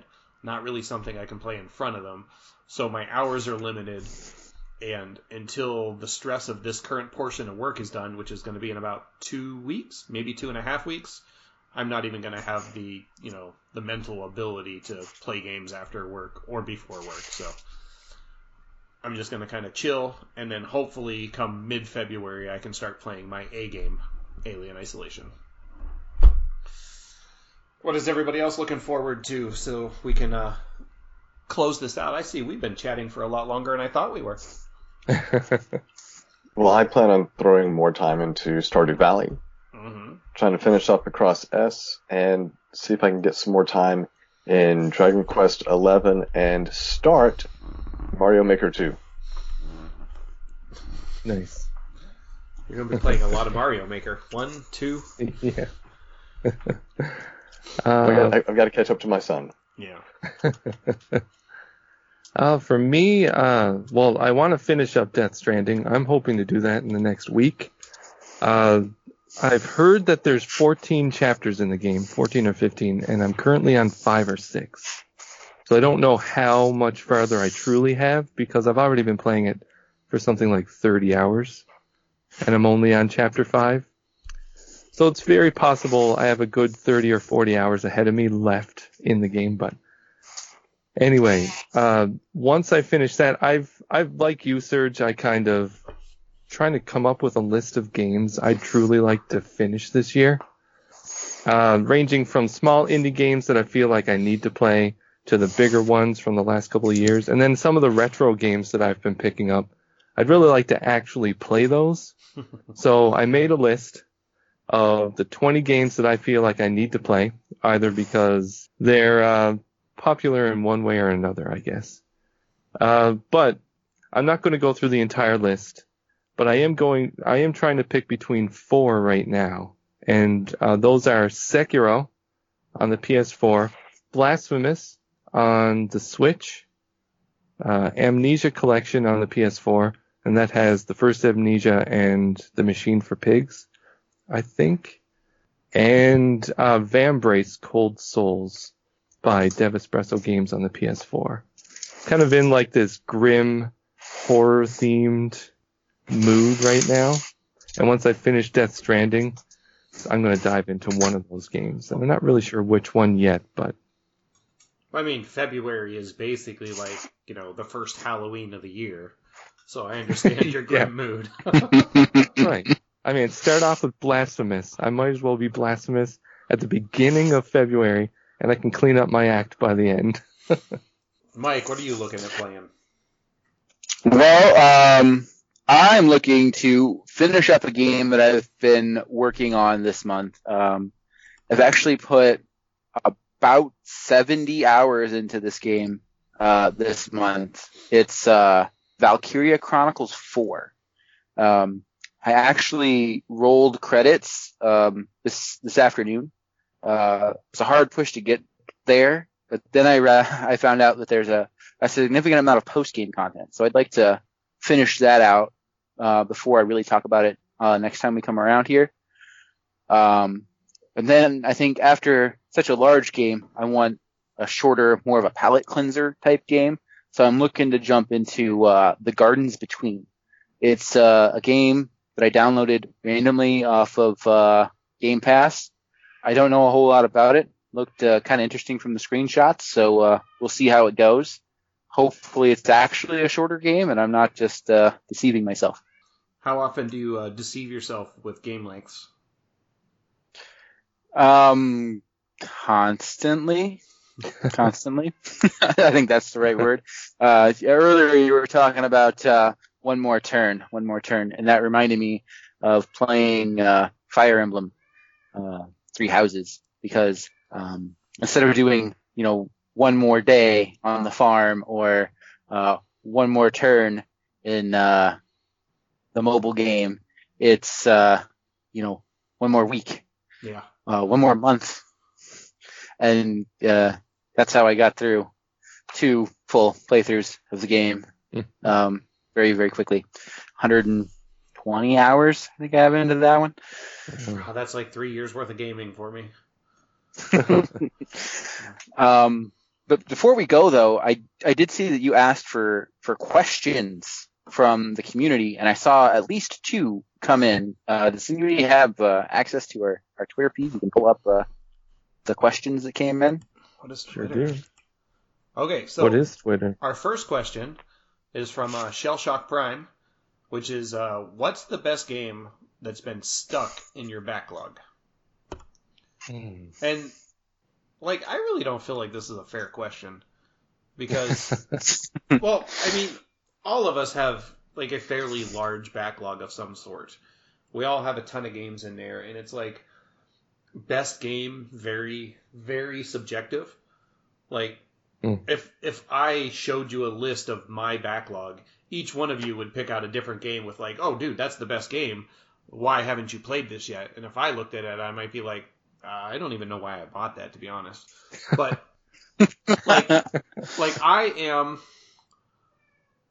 I loved RPGs growing up when I was younger. I played, Dragon Warrior 1 on my NES. And I've been in love with them since then. So I was young, trying to figure out, how to go beat the dragon boss, and, on through to the Final Fantasies and stuff like that. So now that I'm older and I don't have as much time to game, I still think in my mind that I want to play RPGs, even though I realize that, okay, I don't have the time to play them. And if I do play them, am I ever truly going to beat them, or am I going to put 10 to 15 hours in them and then be forced to move on? Or I'm going to play one game for 5 months straight, like Fire Emblem, for instance. Now I'm determined to beat Fire Emblem. I'm invested in the story, but I literally have been playing the game probably for 3 months now, and I'm on to the second half of the game. So I have a lot of these games that I bought, not thinking about the time that I have to subject myself to. So, for instance, Persona 5. one of the best games in my backlog.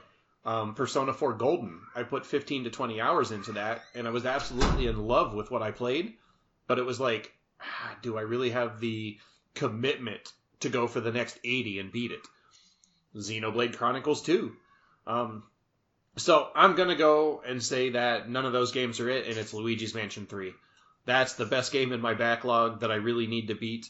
That is, like you said, Patrick, you have a list of 20 games that in your mind, you're going to get to these games sometime this year, somehow, and you don't know where. Well, Luigi's Mansion 3 is one of those games for me. I imported it last year. Our good buddy, friend of the podcast, Benji Kong. I got a hold of him, and he hooked me up with the Steelbook edition, the glow-in-the-dark Steelbook, that beautiful, beautiful thing that it was. And, he shipped it over to me, and don't roll your eyes, sir, I'm addicted. But, so, I got it last year, but when it showed up, I was already kind of like in the middle of another game. I think I maybe started Fire Emblem slightly before that, and it was like, I want to finish this journey before I move on. So Fire Emblem's going to be my big game, and then I'm going to have the smaller games in there. And Luigi's Mansion 3, even though I'm going to put it up to the Backlog Council, and it's going to go to a vote, and it's going to go to Twitter, that's going to be my L game. I have a feeling that at least everybody nodding currently, is going to be like, well, how can you not play Luigi's Mansion 3? And then everybody on Twitter is going to be like, this game was so good, like, you have to play it. So I feel confident that it's going to be a game that gets all the votes, and it's on my list for this year. So even if it doesn't, I'm going to play it. I loved Luigi's Mansion 2. I don't think Jacob's going to want to play it with me, even though Guigi is there. But I think he's going to at least want to watch me play it. So that's the best game that's on my backlog. It's a good one. It's a really good one. You're welcome. Anybody else have any good games on there? Yeah. I mean, it's a difficult choice, like you were saying. And the way that I kind of took it was, what's one of the games on your backlog that you know that you're going to like and want to play, but for one reason or another you haven't gotten to it? And for me, I want to say it's Sekiro. And that's why it's one of the 4 games I'm trying to choose between right now. As a big Dark Souls fan, I had to go with as a big Dark Souls fan, as a big From Software fan, I love the Tenchu games. I love the Armored Core games, all of their crazy Kingsfield style games that they released between the PS1 and PS2. I feel like I am obligated to play Sekiro because it's kind of a mixture of what I loved about their old games and what they're doing now with the Dark Souls and Bloodstained. Wow. Bloodborne. and the fact that it's feudal Japan, you're a ninja, you have a mechanical arm, there's a grappling hook, there's giant ogres that are trying to smash you with huge clubs. I just need to play it, and I'm going to try to make an effort in the next couple months to try to be that to be one of the games that I tackle very soon. Yeah. Alrighty. Ryan, what's the best game you got? You know what? I was trying to think about that, and maybe Final Fantasy X. I bought that physically sometime last year. Was like 10 and 10-2, and I've played maybe about an hour of it. I really like Final Fantasy games, at least 4 and 6. And I don't know. I just haven't felt motivated to go back to it for some reason. And I don't know why. Because it's a bad game and Blitzball's horrible. Okay, so I've heard that about it, but I'm hoping the rest of it's going to be okay. I don't know. Like, I do like RPGs, just like you, Serge, but it's a matter of finding the time to sit down and commit to doing it. So, finding 15 minutes to do a day in Stardew Valley. It's quick, it's simple. There's not a lot of exposition. You just go and you do it. So I have a hard time starting RPGs. Like Dragon Quest XI was sitting there, and that might be another one that maybe is the best one that's on my backlog. I want to play it. I want to go in and fight monsters, but I know that the next thing that's going to happen will be side quests and talking to a king and more storytelling. And I think I have to be in the mood for it. So it's, Yeah. And I hate that because it was 2 years ago when Octopath Traveler came out and I couldn't wait for it to come in the mail. And as soon as I started playing it, that didn't leave my Switch until I'd already poured in like 80 hours into it. And I kept thinking about it. I had a notebook where I was writing down like, okay, what are the prices for items in different towns? What are the different special abilities that I can, assign to my characters? How am I going to plan this out? Here's this really bad boss. What am I going to do? Like I was planning this out and I couldn't wait to get back into it. But I don't know, maybe it's just a different stage in life right now, 2 years later. I'm looking at the case right now, sitting right here for Dragon Quest XI. And I just want to grab this and boot up Stardew. Well, it's like you said, sometimes it's just like maybe Dragon Quest XI will be something that if you try again in 2 or 3 months, you'll get that hook the way that Octopath really kind of like devoured you and you devoured it. And it's just sometimes it's like, this game isn't for me at the moment. So I need to move on and maybe give it an attempt later. And that's something that, this year I'm trying to do more of. Like if I'm playing a game, I'm not going to be like, I need to complete this game. It's, if I put 5 hours into it and it's just like I'm not thinking about it. And when I go to boot up a game, I'm like, oh, that game's in my Switch. I guess I'll put some time into it. Like if I'm not actively wanting to keep putting time into it, I'm gonna try to move on instead of just be like, okay, this will be off my mental backlog for the minute. Let's see what can get its hooks in me so that, I want to keep putting the time into it. Like when I played the Telltale Batman game, like I wanted to come back to that a lot. I've only ever played like one Telltale game before, and that was like most of the first season of The Walking Dead. But this Batman game, the lore and everything about the game, the way they introduced the characters and the way the Joker was in there and the way that the Penguin was portrayed and everything they were doing to Bruce Wayne and Batman and the decisions you made, even down to the really, and I'm going to call it crappy because it's Telltale, but like the quick time combos that you had to do for combat. It wasn't anything amazing, but like I just wanted to run through that game and beat it. Like it got to me. And that's what I'm looking for. Like I have diminished time to play, so I want to be enjoying every minute that I'm playing. If I'm putting like time into a game and it's just not grabbing me, maybe it's something that, in a couple of months or maybe next year, it'll be something that it's like that clicks with me at that point. I've had a lot of games like that where, when I try playing them, it was kind of like the big one that I can point to is just something like Bulletstorm. When that game came out, it wasn't on my radar. I wasn't into those type of games. I got it free on PS Plus, and I was like, okay, I'll try this. And I put maybe an hour into it, and I just thought it was awful. I was like, this is dumb. The mechanics are stupid. Like, I'm not into it. But then last year, like, whatever it was, I started playing that game, and, like, the arcade nature of it and the over-the-top everything, like, hooked me, and I wanted to keep playing, and I wanted to beat it. And then after I beat it, I wanted to go back to it and keep playing and like unlock some of the abilities and unlock the infinite ammo. And it was like, sometimes you just need, maybe it's like this month you need an RPG and that's where your brain wants to be. And maybe next month it's like, oh, you know what? Platformer is pretty much the only thing that's going to grab me. So that's the way I'm trying to look at gaming this year to like, what's going to give me the most enjoyment instead of finishing Sonic Mania just so I can talk about how I finished Sonic Mania. Yeah, and I know that, once summer comes around and my schedule is a little bit different, that's when I'll probably be able to dive into it a little bit more. But that's me. Yes. How about you, Mike? What's on your backlog that... Well, for me, I think I analyzed this question a little bit differently than Patrick did. For him, it was, what he knows he's going to love once he gets to. For me, I think I'm going to take it from the what does everybody rave about that I haven't given it a sufficient chance to.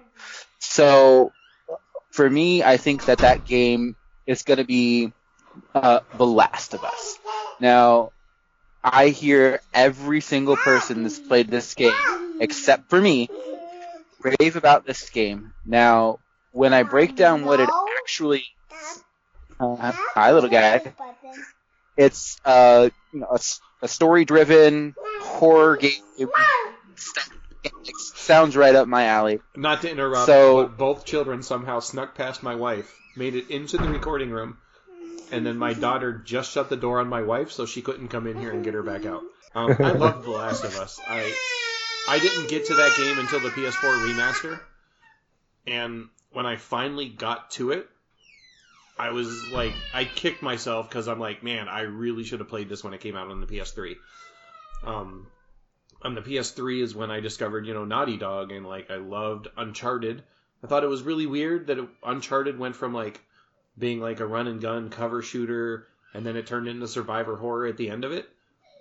But by the time I played The Last of Us and that remaster, I was just like, I really wish I would have gotten into this game when it first came out because it was so good.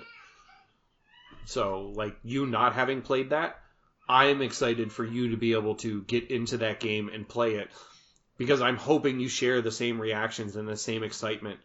Because I think I played, like I said, it was the PS4 remaster, so it was already after I had my first kid, and the opening of that game with me having a child compared to what it might have been if I didn't have one, it was oh wow, it got me. And from that point on, I was so intent on that game, and I was playing it, and I was sharing it on Facebook when PlayStation would let you do Facebook share stuff.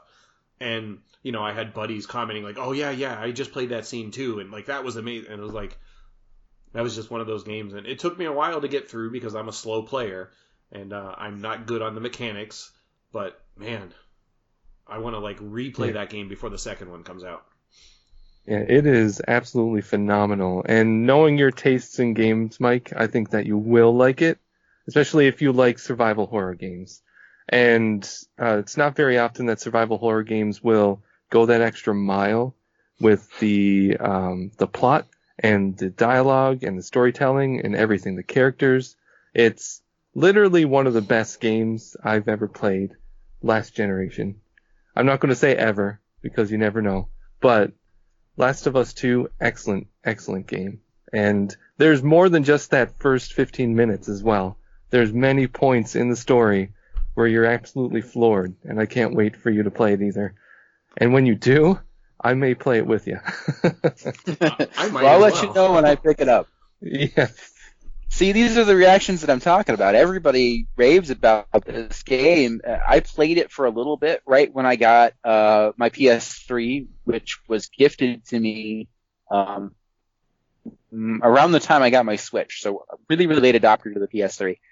And I had a plug-in controller, a wired controller, third party. It didn't have the 6-axis that you're supposed to have, and I kept struggling with keeping it connected and working while I was playing it. So I got to the scene where Joel is hanging upside down, and the controller kept dying on me. I was getting so frustrated with the hardware that I couldn't continue with the game. Because the mushroom face guys, who I can't remember what clickers, I think they're called, kept eating my face. So I put the game down, I put the PlayStation down, and I walked away, and I picked up my Wii U and went back to Mario. I can't believe you put your PlayStation down like it was a horse that was getting turned into glue. It's not right, man. The PlayStation deserves respect. Alrighty. Anybody have anything else? There was one other question that we got. Oh, you're right. Do you have it up? I do. From Kevin. Is that right? No, I have one from Gammon. He must have replied to my retweet then. Do you mind if I read it? Go for it. He says, what game in your backlog are you most nervous about talking on, either because of long play time, high difficulty, or whatever the reason you have to be nervous? To be honest, It's not like I'm Patrick playing Panty Party Raid or whatever that game was, where you turn into a pair of panties and go through bullet hell and shoot people. So I have no shame. I have no shame. Like, I know what my gaming hobby is, so there's nothing really out there that, like, I'm skeptical about talking about. My thing is trying to make sure that when I'm talking about the games that I'm playing, if it's something more mature, that I keep this as family friendly as possible.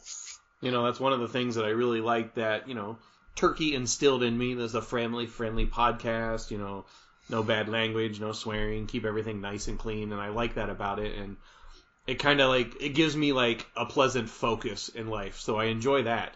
And, you know, just playing a lot of games with like dark subject matter, so me trying to figure out how to talk about it in more of a friendly light than the way I would normally talk to my buddies about it. Like, you know, that's just kind of like a mental challenge for me. You know, not saying something dumb like I said earlier, and we'll have to edit out of the podcast. But I don't have anything on my backlog. I mean, I'll let you guys know. I have a copy of Lollipop Chainsaw, and I'm not afraid to admit that I dress up like a teenager wearing a bikini, sucking on a lollipop, and just running through people with chainsaws. That is the type of thing I'm into. It's a lot of fun. And if you haven't played Lollipop Chainsaw, you're doing yourself a disservice. It's a good game. It really is. It's pure cheese. It's 100% pure cheese. Yeah, I got all 1,000 gamer score. See? Exactly. I'm not ashamed of it. He is not ashamed of 1,000 gamer score. I told you, I have no shame. Yeah, so... Panty Party. Just remember it. Dead or Alive Extreme Beach Volleyball. Yeah, I mean, the physics on that game alone. Yeah.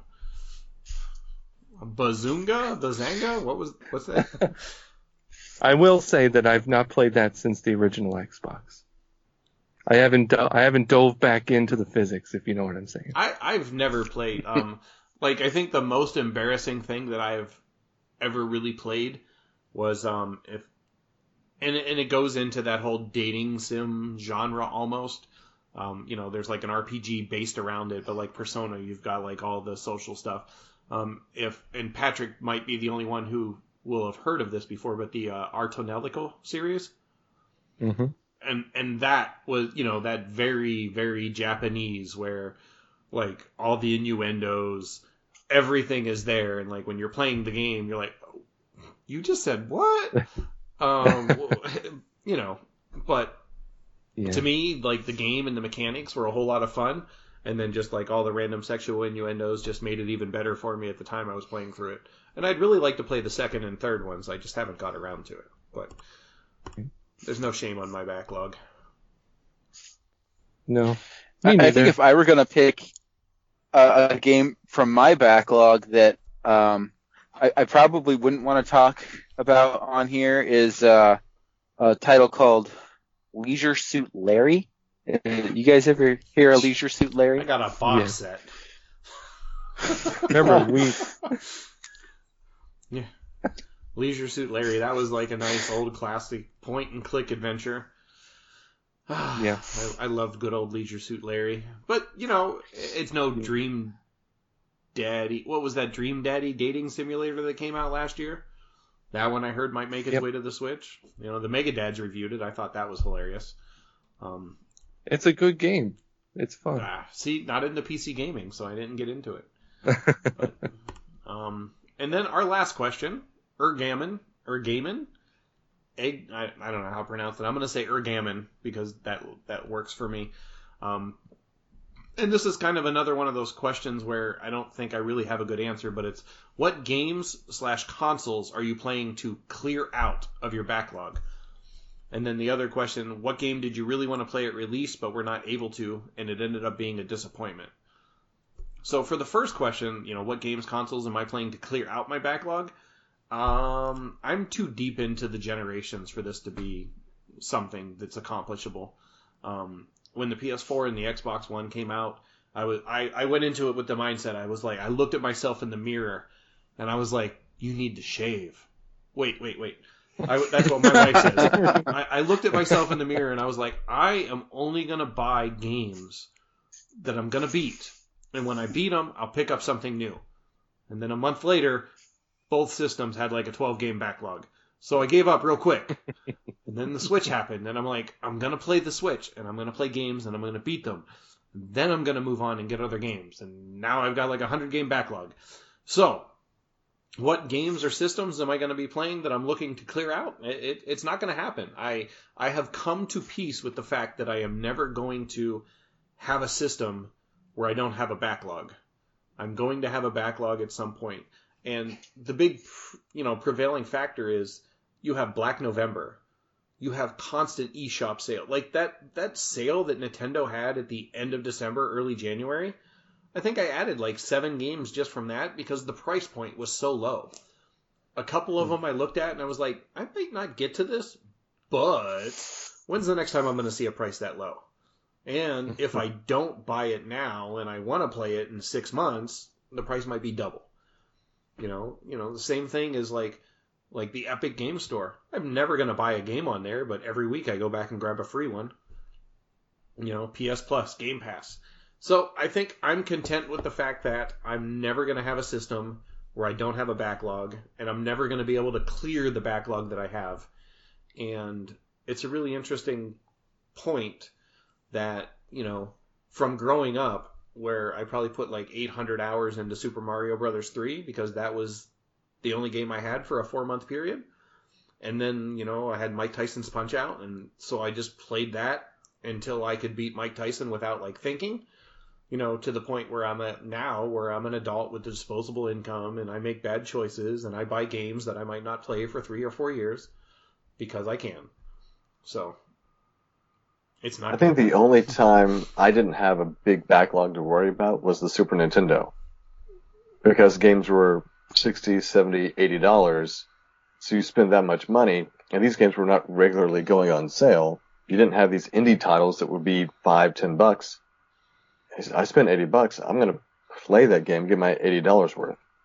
I didn't have, like on my Switch, 100 games to choose from because I got them all on sale and really cheap. I had maybe a dozen games. And those were $80 games. Yeah, so like for me, I never had a backlog back then, and one of the reasons why was because I just couldn't buy games. I think I was in high school at the time, so most of the time I played games, I was renting them from the local video store. And if I owned a game, it was because I bought it used off that video store because I've already rented it so many times. Now that it's on sale, I might as well buy it and keep playing it. But, yeah. After graduation, when I got a job, when I got income, that's when it all went downhill. Being an adult is tough. You have to make the hard choices. Like, which of these 100 games am I going to play? Well, as far as playing a console just to clear your backlog, I think you guys have inspired me to work on my Wii U backlog because now it's plugged in. So I have, 20-ish games on there that I might try to run through, at least some of them, as long as it's still hooked up. Hyrule Warriors comes to mind, Captain Toad's Treasure Tracker, NES Remix, all of those come to mind as games that I should clear off of my backlog as long as the Wii U is still hooked up. So that would be my answer there. And as far as the other question, a game that, I grabbed at launch and ended up being disappointed with, I don't have a good answer for that, honestly. I mean, I don't keep track of when most games come out. So I couldn't say. With as many good games that come out, most of the time I don't grab a game at launch unless I know it's something that's up my alley. Like, games that I've grabbed at launch over the last couple of years have been stuff like God of War, Luigi's Mansion, stuff that every time I get around to playing them, I like them. I honestly don't remember the last time that I bought a game. Well, no, I do remember the last time. So the last 2 times that I bought a game, and by the time I got around to it, I didn't like it, was like Mass Effect, which, and that might have been a product of I love Dragon Age so much. So when I finally got around to playing Mass Effect, I was like, oh, it's the same developer. And I was hoping But like Dragon Age Origins was one of my favorite RPGs at the time, and Mass Effect, like the skill trees, the dialogue system, none of it grabbed me, so I didn't like it. And then Dragon Age Inquisition, it was like I picked that up with like when it launched because I was like I remember loving Origins so much, and then when I started playing it, I was like I just could not get into it, so I moved on. On the inverse side, I absolutely love Knack, and everybody makes fun of it, but it was such a fun platformer on the PS4.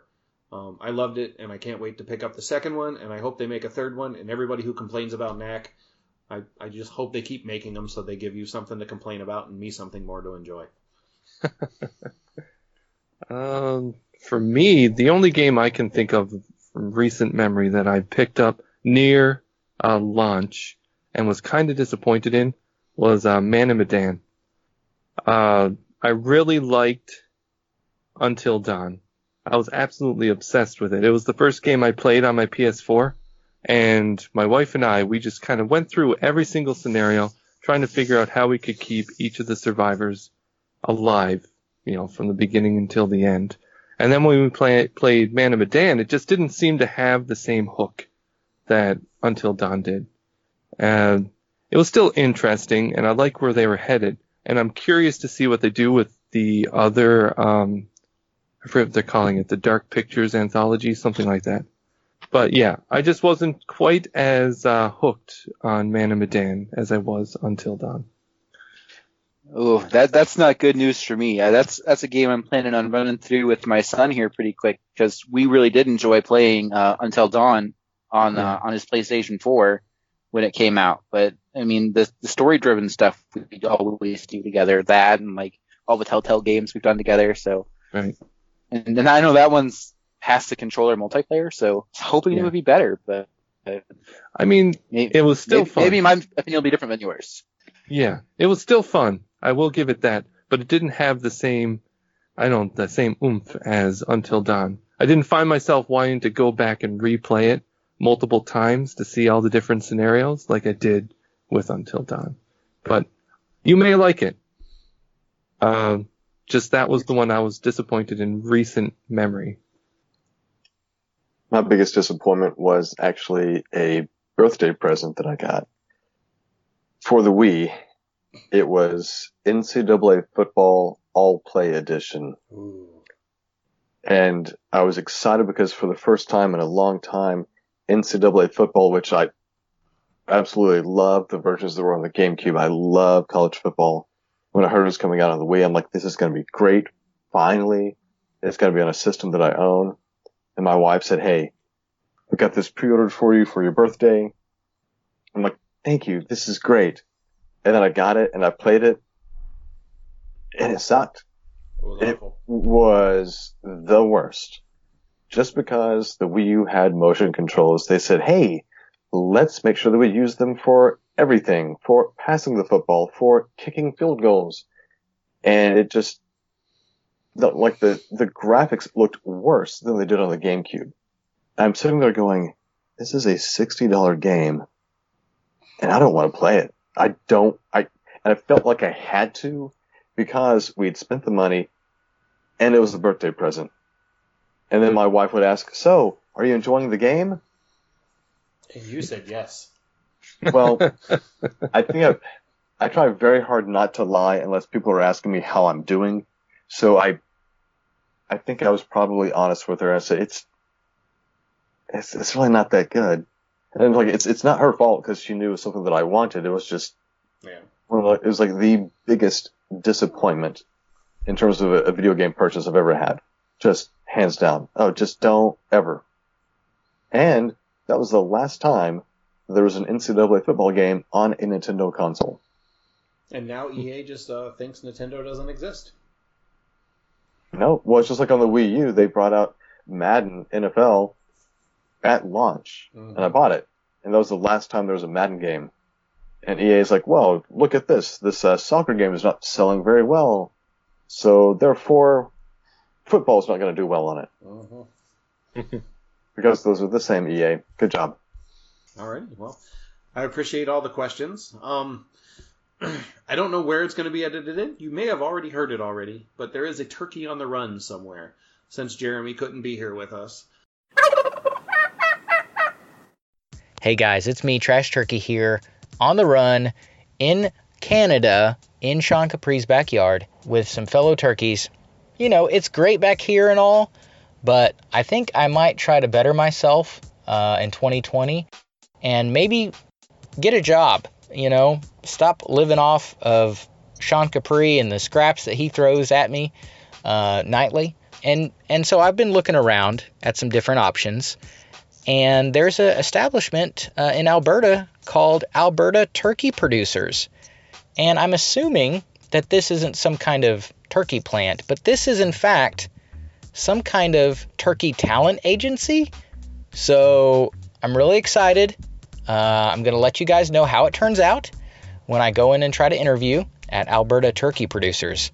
So I'm going to get some new headshots done and get maybe some footage of the Backlog Busters to present and see what they say. So look forward to that. As far as gaming, which, you know, is pretty exciting, that gaming stuff. Well, being in a backyard, I've had to charge up my 3DS and just play the 3DS when I have an opportunity. And so I've been playing some awesome retro games.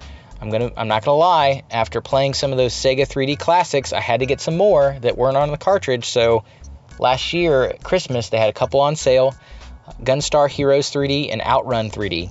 So Gunstar's Hero 3D is an amazing port of the game that was on the Genesis. This game on the Genesis was kind of like if Treasure made a baby of Contra and Metal Slug, and I mean, I don't know what you guys think, but I don't know if there could be a cooler baby than that. That's a pretty cool baby. Also, Outrun 3D, the 3D in that game is really cool, and I would say some of the coolest chill music in a racing game. Oh, not a racing game, a driving game. This is a driving game, the best driving game around. And the last game I've been playing on my 3DS, Guruman 3D, A Monstrous Adventure, which is a super cute, I'm talking grade A, the cutest of cutes, probably cuter than this Metal Slug Contra baby. Guruman 3D, A Monstrous Adventure on 3DS was originally a PC game ported to the PSP and then eventually ported to the 3DS. This game I think originally came out in 2004, so it's kind of an oldie but goodie. It's a 3D platformer, but heavy on the action as well, and some RPG elements where you can level up you have like a drill weapon in this game, and you level that up and you get new move sets. You get cute cat ears that you can wear that assist you in finding items in the level, so you can get like a S rank. You know the turkey's not all about that, but it's fun to put on cat ears, not gonna lie. And I think it's an awesome game. Story is, you know, a story from a video game that's super cutesy in 2004, but I will say that it's pretty hilarious. Just the monotone and ridiculous dialogue is just great.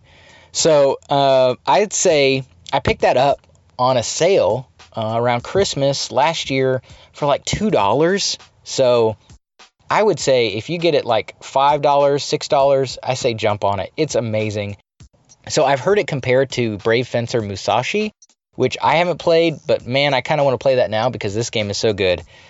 Essentially, you're a girl that her parents go on an adventure, so you go and stay with your grandpa, who's kind of senile, and you get to see these monsters in town that nobody else can see.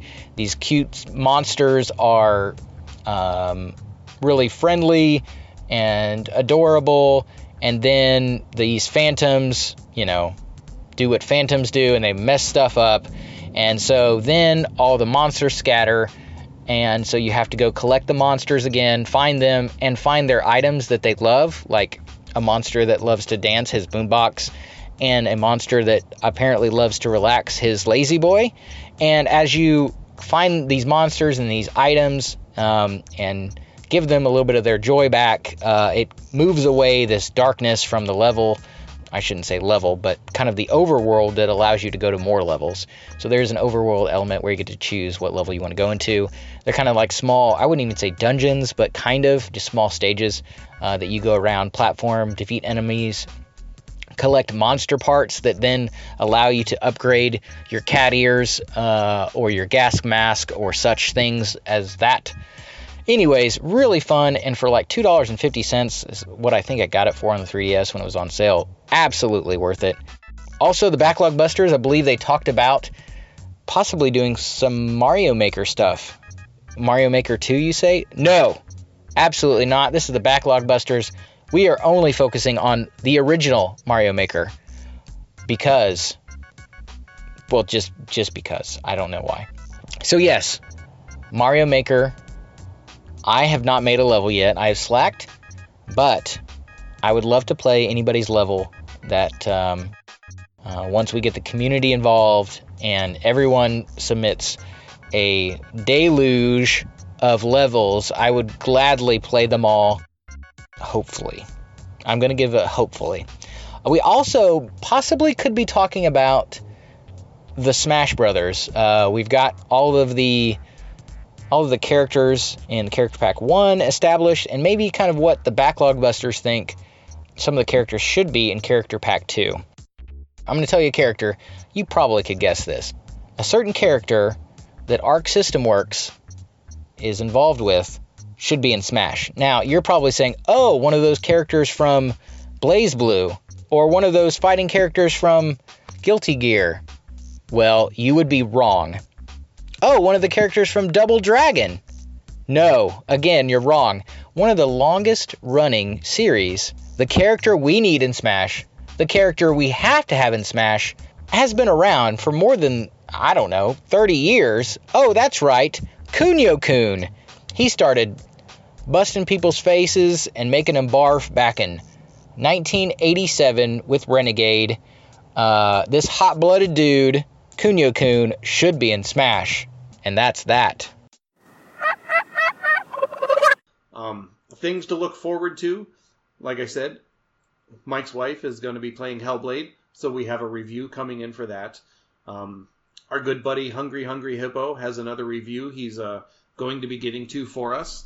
You know, he was an adopted backlogger last year. He gave us a 75-hour dissertation on Octopath Traveler, and I really enjoy listening to people's opinions of games. Like, even when they're not on the podcast, I like to know, what people are enjoying and how they think of it, just giving me another perspective on it. So I'm really looking forward to his review.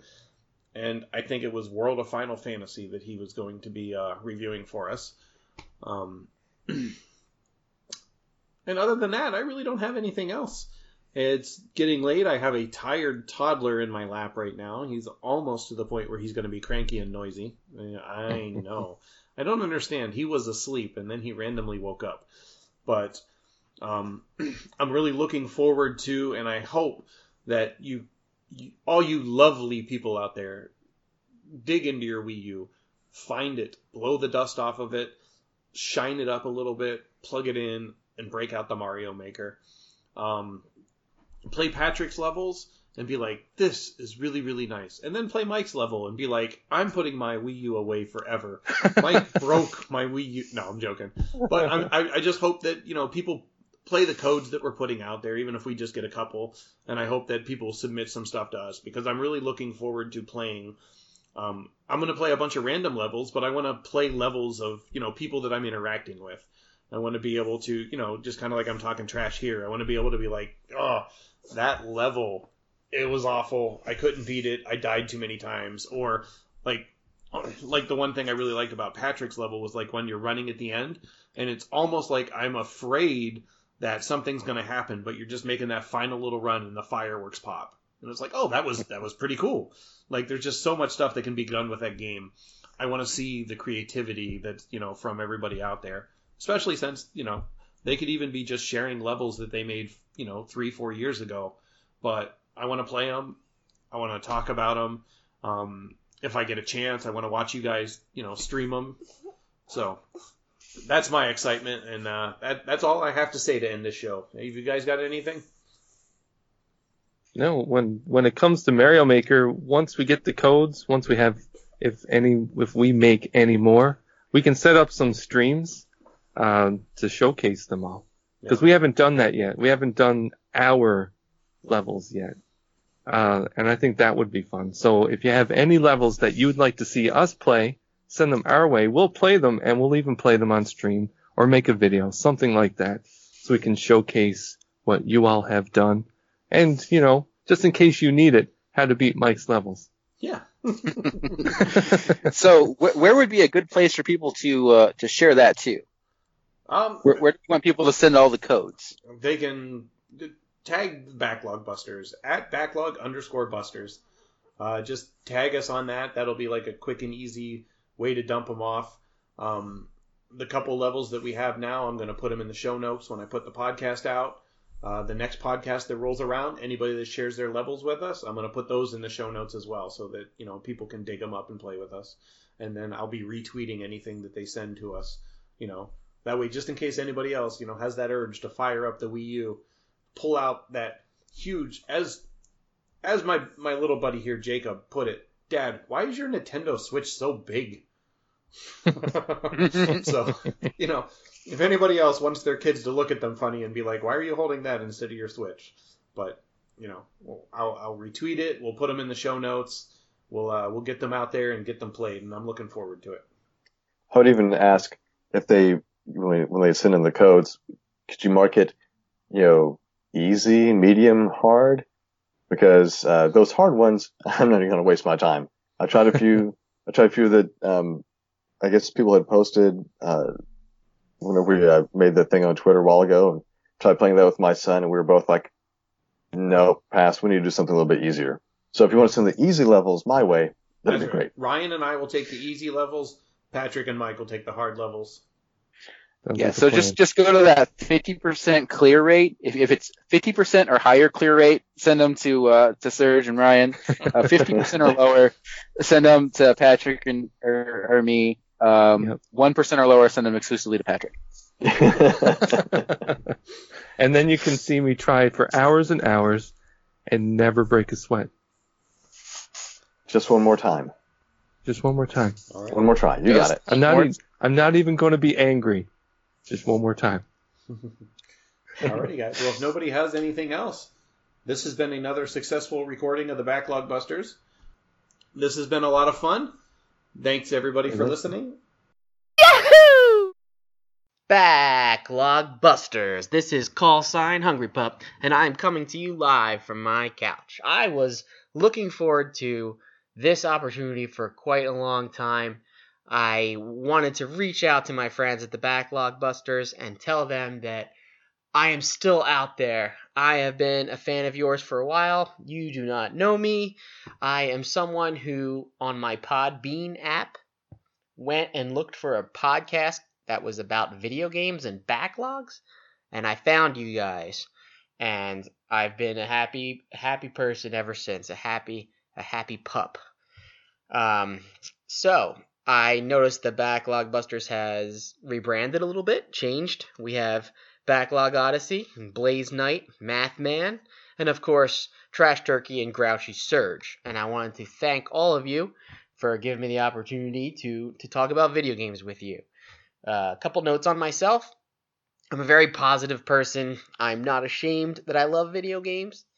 I recognize that as I get older and the responsibilities of being a father and a husband get more serious and intense, I am very fortunate and happy that I have my video games that keep reminding me of the simple times of when I was a kid and when I was playing outside and it started raining and I'd run inside and play Mega Man 2 and Super Mario 3 and Marble Madness and all the glorious nostalgia that I worked so hard to capture once again. So I just want to play video games for fun. I don't want to put any pressure on myself. I want to stay family friendly. And of course, Grouchy Surge. I love hamburgers, chicken wings, adult beverages. I am trying very hard to stick to a diet right now, but I really do love chicken wings. It's probably one of my favorite foods ever, and I couldn't resist an opportunity to bring that up. And by the way, I changed my name to Hungry Hungry Hippo just so I could have this conversation about chicken wings and chilling and talking about video games. Anyway, I just want to be part of the conversation. I want to be part of the community. Anyway, anytime, anyway you want me to participate, I'd be happy to do so. I am always looking for an opportunity to talk about video games because, frankly, my kids are young. Can't really talk about video games much these days. At least not yet. So, what have I been doing? I have beaten a couple games. Not going to put out a formal review right now, but just to let you know, I've beaten Outer Worlds. It's an action role-playing game. It was developed by Obsidian. Obsidian are developing friends that made Fallout New Vegas, which is another game that I have not finished. But I enjoyed what I played of Fallout New Vegas. I really did. And it made me want to play Outer Worlds. And Outer Worlds is like this sci-fi RPG, and as Grouchy Surge knows, I like RPGs. And it's got this story-driven, choices matter type game, and it's kind of like a first-person shooter, and I'm like, I'm in. Let's check it out. And I beat it, and I enjoyed it, and I would say it was a good game. I wouldn't say it was really, really memorable, but I'm happy I rolled credits. Would I put the Hungry Pup stamp of approval, like go buy this now?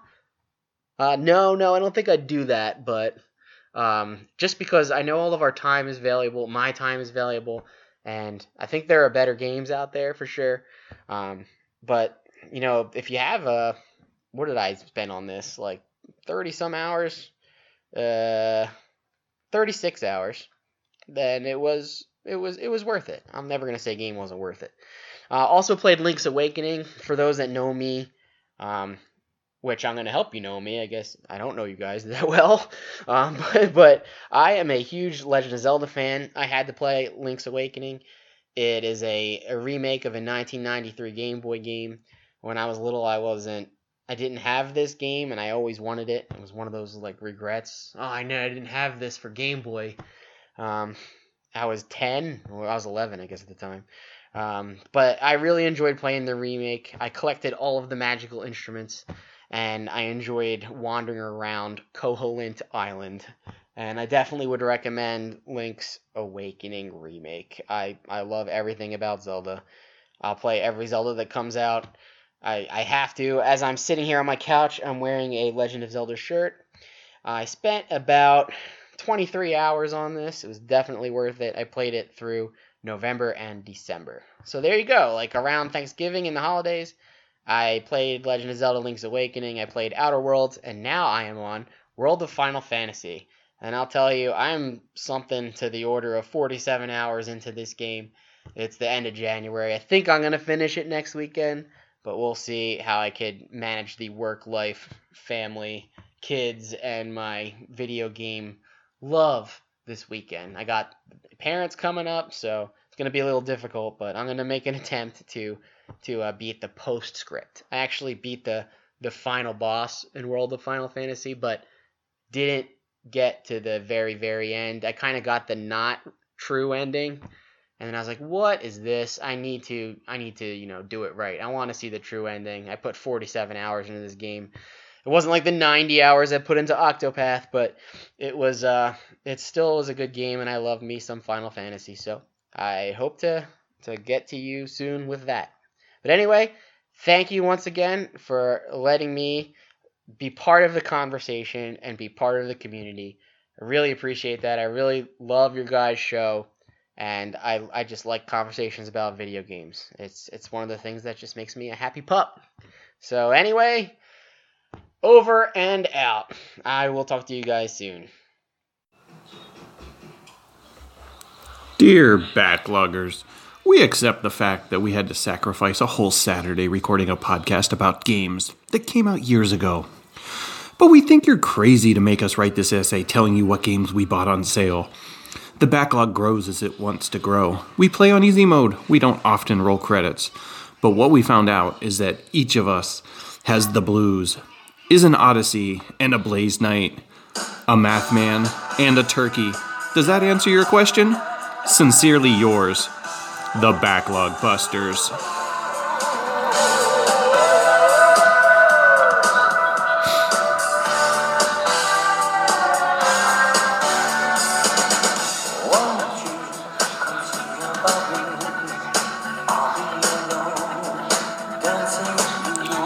Backlog.